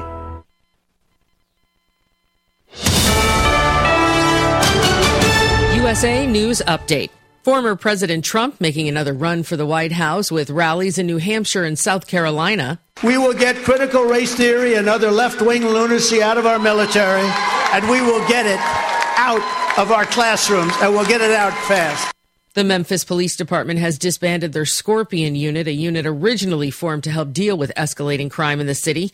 All 5 officers charged in the death of Tyree Nichols were members of that unit. At least 6 people were killed in upstate New York yesterday morning, 3 others injured when a truck collided with a bus on a highway on the Canadian border. Flooding in New Zealand so bad due to the torrential rain they're having, the airport had to close. That meant a flight from Dubai had to turn around and be sent back to where it came from. Those passengers on that plane for 13 hours and landed in the same place they took off. Corey Myers, USA News. Jake was in big trouble with the IRS. He owed how much? $92,000. Ouch. And the IRS left no room for Jake to breathe. They put a lien on my house, took all the money out of my bank account, took money out of my paychecks. So it was a nightmare. He needed help fast. I figured that all these companies were the same until I called Federal Tax Management. You could just tell they knew what they were talking about. Right then and there, I felt like I had some hope. Stop the liens, levies, and garnishments fast and qualify for one of several special IRS programs that could reduce or even eliminate your tax debt. So, how'd it go for Jake? They did what they said they would do. They came through for me. I ended up saving an unbelievable amount. I was so jazzed. I was extremely happy. If you owe more than $10,000 in back taxes, take Jake's advice. Give Federal Tax Management a phone call. If they help me, they can help anybody. Call the Federal Tax Management Hotline now. 800-503-8625. 800-503-8625. 800-503-8625. Extendivite testimonials on Amazon are very informative. Here's just a few. Amazon customer. 5 stars. Honestly, this stuff works. Nick. Easy to take capsules. For those who can't handle the liquid drops, easy to take Extendivite capsules do the same job. Karoka Fam. Works great. Like Extendivite very much. Seems to work as advertised. Thanks. Arlene. 5 stars. Love this product, Extendivite. Terry W. 5 stars. Can't say enough. Great product. Freya. 5 stars. I just ordered another. To get your Extendivite today, go to extendivite.com. That's XTENDOVITE.com or call us at 1-877-928-8822. Extend your life with Extendovite.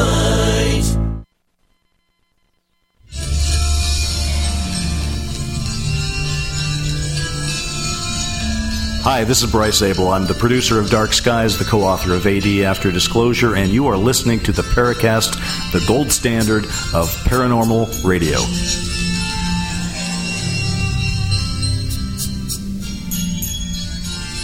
When you bring up Russia, of course, we have considered getting a person on here who can tell us about Russian UFO research, and then the Ukrainian war started, and getting interesting contacts in Russia is difficult. China has had UFO investigations. Japan has had UFO investigations. China is also going to be difficult. Again, yes, and for the same reasons, obviously, because of Russia, they're a very totalitarian state, and also human rights records. But we also have a beef about them about what they're trying to do with Taiwan. So you can understand from the political situation that they're not the easiest people to try and deal with, even just on a normal level, let alone trying to get information about UAP or UFOs from them. So, yeah, I can understand that, and places like North Korea as well.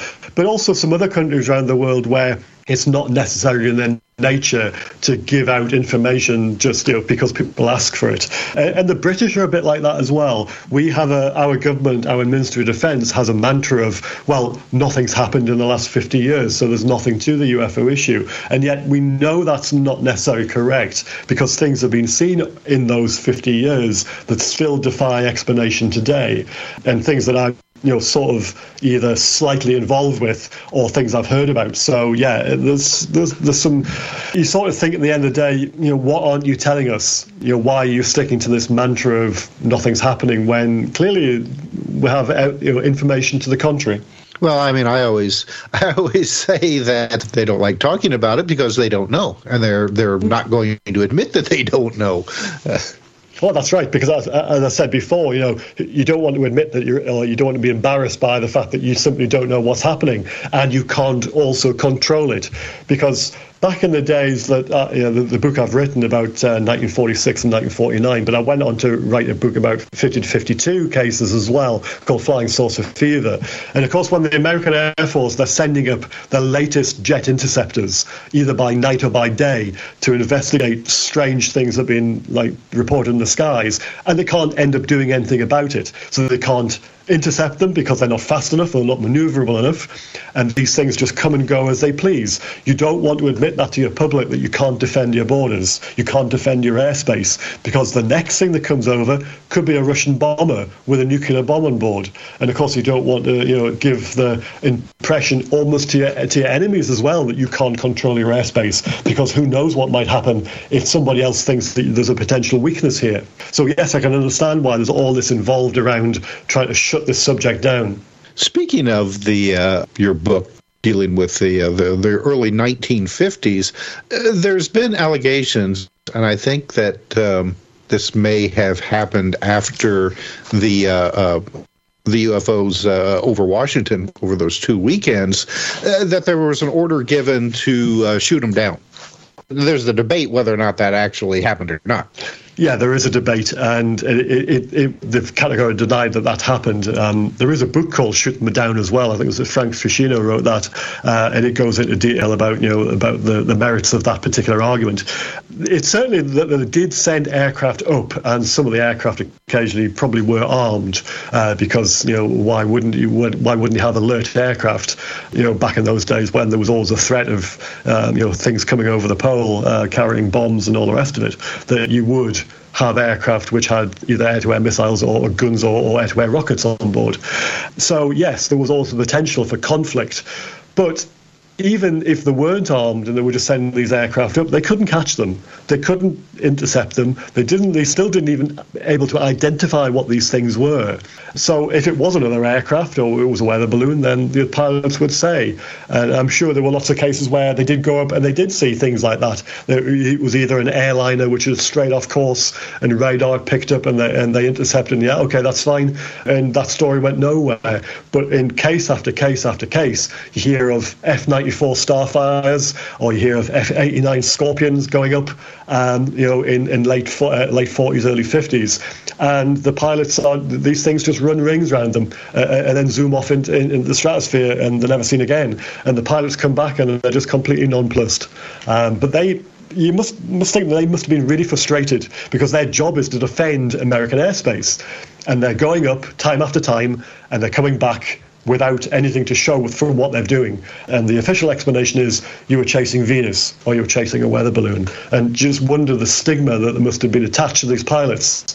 What must they have thought? How must they have felt the next time they went up after a mystery contact as well? Well, that had to be frustrating to the pilots, to have their superiors, tell them afterwards, oh, well, you were just chasing Venus, or something like that. The chain of command, you can't talk back and say, oh yeah, well, you go up there and you try to shoot them down. Well, also as well, if you're a commanding officer and you get a report back from Wright-Patterson saying your airmen saw Venus, and you've spent how much money, fuel, and all the rest of it sending a jet fighter off in the middle of nowhere to chase Venus. And also, just think of it this way, you've only got a certain amount of aircraft on alert status in a certain amount of air bases. And what happened if, for argument's sake, there'd been a sneak attack over the poles and you've got aircraft chasing after stars and planets? They could have been somewhere else doing something much more important. So there would be this huge pressure on senior officers to clamp down on reporting. And of course, there would have been reports that probably never, ever went anywhere because the pilots would have got to the point where it's not worth reporting it. There's too much hassle, too much aggro, where I'm going to be, castigated for saying that I was chasing after something which turns out to be a weather balloon. And even they may not even launched aircraft because radar might have picked something up where they thought, it's nothing. But beforehand, they might have gone after it, and then they got to a point where they just wrote it off as a radar angel or something like that. Or if they did send aircraft out of it, then it was come back, we're just chasing ghosts. But actually, it could have been something that was real, and we'll just never know. But obviously, with the airline pilots as well, they were reporting things, and then you get newspaper story after newspaper story, and then Air Force evaluation. You were chasing a weather balloon, or you're chasing Venus. That must have got back to the companies as well. And of course, you can imagine commercial pressure. We don't want airline crews looking after passengers, the safety of passengers, responsible jobs, to say they're chasing after Martians and all this kind of stuff, little green men. That's going to be stigma again. The airline pilots, they even had a meeting with Ruppelt in Chicago. There was a handful of pilots got together with him. He was on a layover between flights, and they were at him saying, about all the things they seen, and a lot of them said we're not going to report them because of the stigma, the hassle we're getting. So that must have just increased as well the longer it went on. This is, of course, reminds you of the scene in Close Encounters of the Third Kind, where they show a sighting by airline pilots early in the film, and then someone from air traffic control says, "Would you like to report this UFO?" And the pilot says, "No." Of course, you understand why, based on a lot of what you explained. Of course, today they're trying to convey the impression that's okay to report it. Well, they're trying to convey the impression, but if you have a look to see where the cases come from, certainly the UAP task force, it appeared that most of the cases were coming from the US Navy. And since 2004, when the Nimitz encounters that happened in November 2004, most of the aerial encounters, if you like, that have happened off the west and the east coast of America have involved the US Navy and have involved US naval aviators operating from carriers in military training areas. And there's been very, very little that seems to have come from the US Air Force.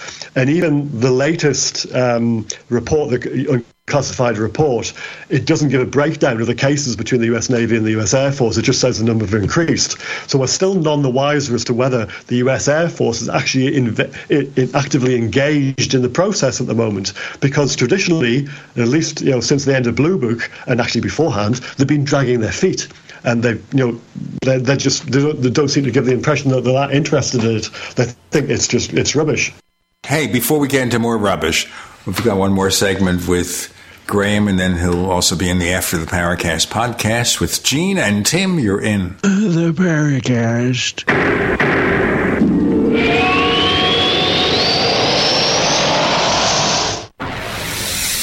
You are listening to GCN. Visit GCNlive.com today. Hey, listeners. I want you to have the entire Paracast experience. So I'd like to tell you about After the Paracast. After the Paracast is an exclusive feature for subscribers to the Paracast Plus. With After the Paracast, you never know what's going to happen next.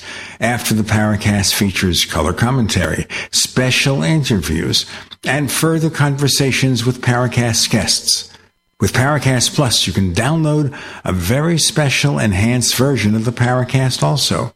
We do offer exclusive music, videos, and more features are coming.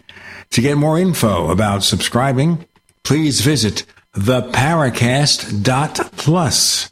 Once again, theparacast.plus. Prices are just $1.50 a week, less than a cup of coffee at your local convenience store. Check out theparacast.plus to learn more about Paracast Plus. Airlines have just reduced their prices even more. Book 30 days in advance and save big. Want the absolute lowest prices on your airline tickets? Then call the Low Cost Airlines Travel Hotline right now for prices so low we can't publish them anywhere. The only way to access our low rates and save up to 70% is to call. Save hundreds on your vacation tickets by calling right now. You can fly anywhere in the world and pay discount prices on your airline tickets. Book a flight today to London, Paris, Madrid, or anywhere else you want to go and pay a lot less guaranteed. Call the International Travel Department right now at Low Cost Airlines. 802-341-4535. 802-341-4535. 802-341-4535. That's 802-341-4535.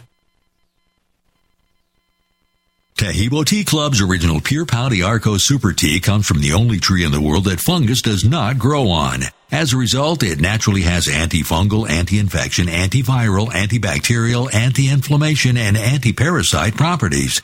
So the tea is great for healthy people because it helps build the immune system, and it can truly be miraculous for someone fighting a potentially life-threatening disease due to an infection, diabetes, or cancer. The tea is also organic and naturally caffeine-free. A 1-pound package of tea is $49.95, which includes shipping. To order, please visit shopsupertea.com. The first word is shop, spelled S-H-O-P, then the word super, and then the word tea. The complete website is shopsupertea.com, or call us at 818-984-6100 Monday through Saturday, 9 a.m. to 5 p.m. California time. That's 818-984-6100. ShopSuperTea.com.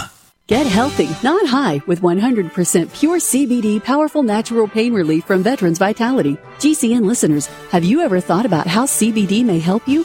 I'm sure you have heard about the many benefits of CBD. Well, here's your opportunity to try before you buy. Created by veterans and for everyone who deserves better choices, our CBD is derived from organic hemp, grown in the USA, and third-party tested. Veterans Vitality CBD saves you as much as 25 to 50% over our competition, and a portion of all sales is contributed to veteran nonprofits and events. Many of our customers have experienced improved quality of life, help with anxiety, PTSD, and overall well-being. Our products do not contain THC. They are safe, non-addictive, effective, and 100% legal. GCN listeners, get your free trial bottle of premium CBD by simply paying shipping and handling at GCNFreeCBD.com. That's GCNFreeCBD.com. Again, GCNFreeCBD.com. Offered by Veterans Vitality Premium CBD.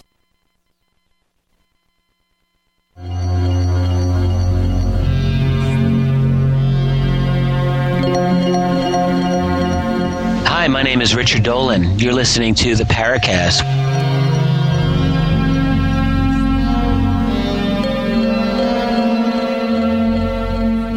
We have Graeme Rendall. The title of the book, Dawn of the Flying Saucers, Aerial UFO Encounters and Official Investigations, 1946 to 1949. But we are also exploring the current situation since some of it mirrors what went on then.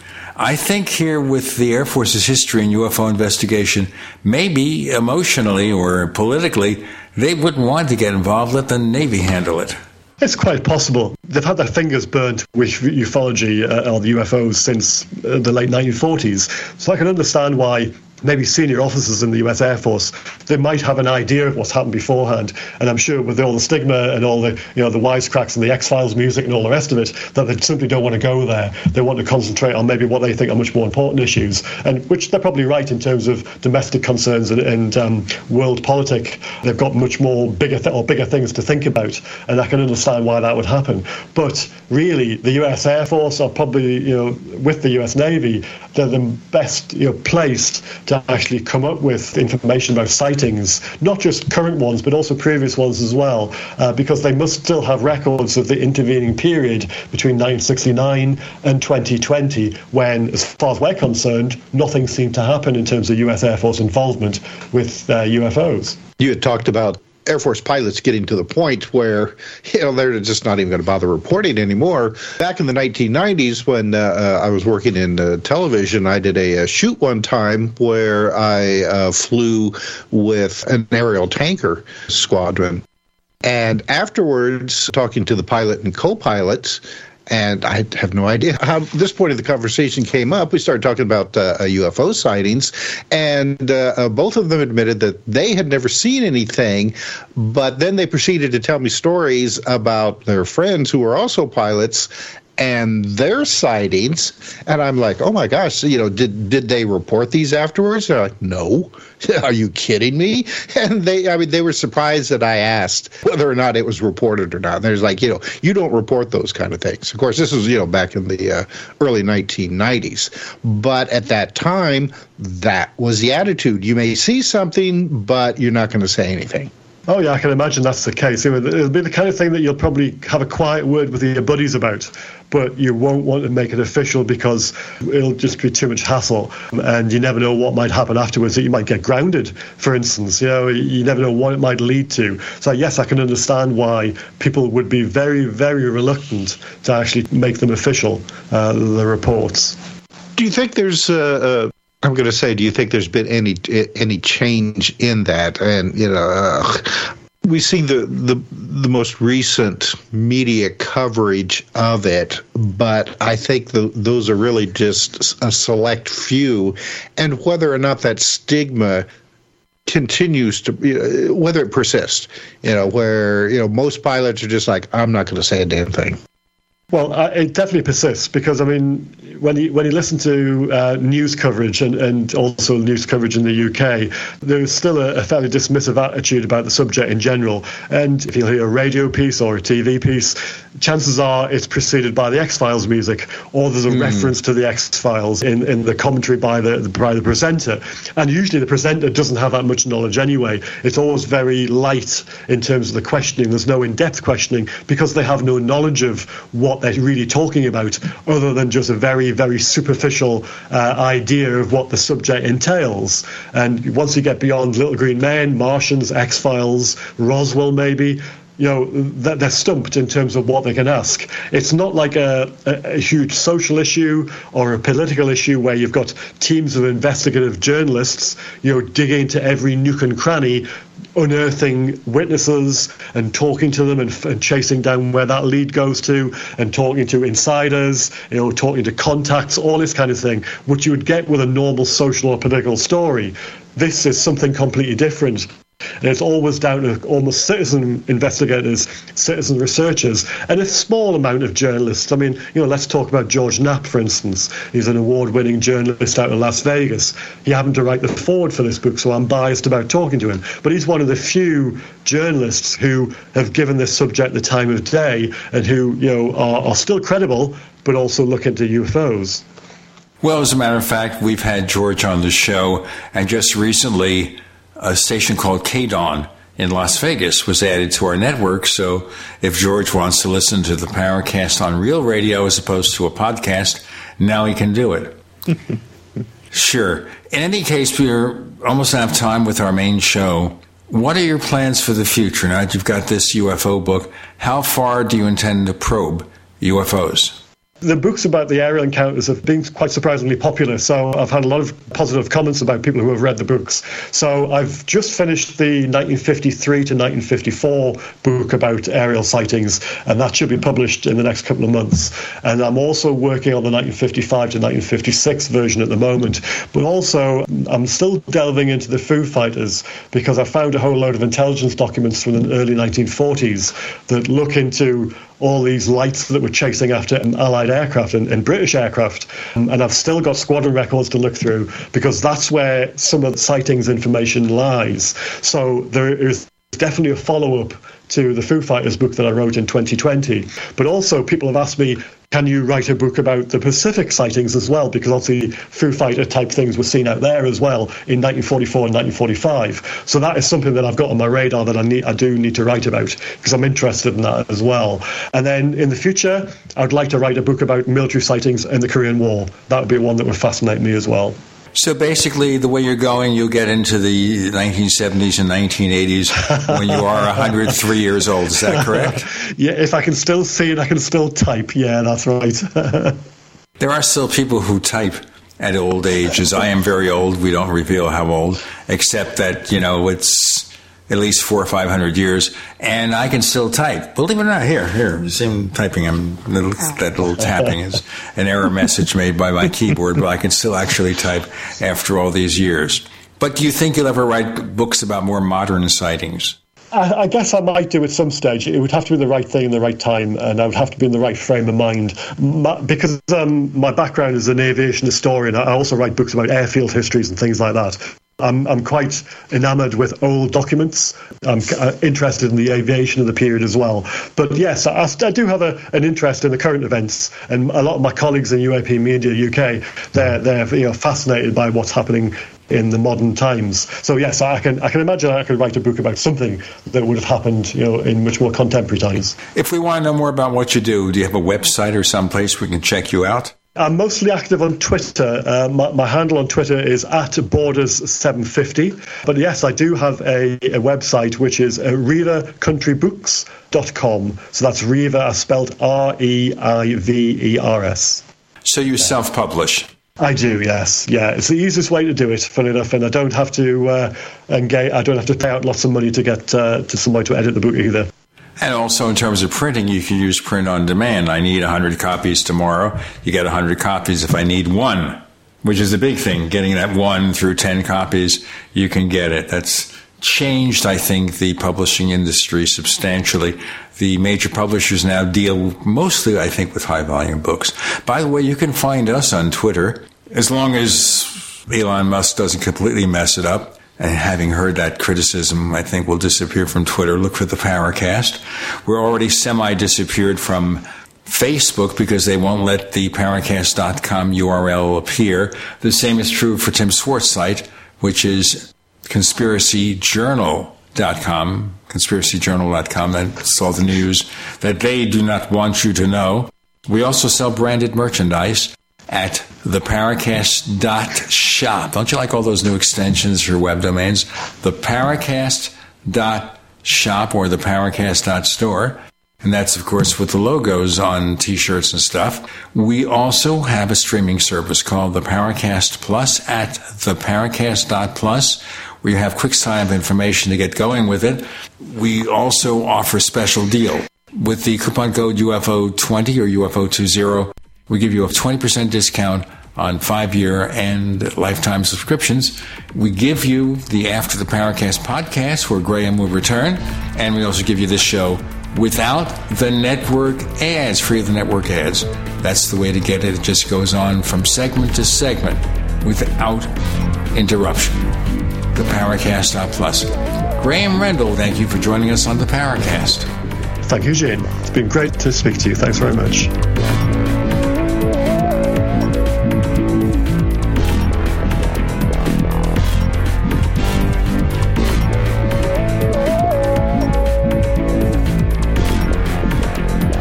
The Paracast, featuring Gene Steinberg, is a copyrighted presentation of Making the Impossible, Incorporated. Tune in next week for a new adventure in The Paracast.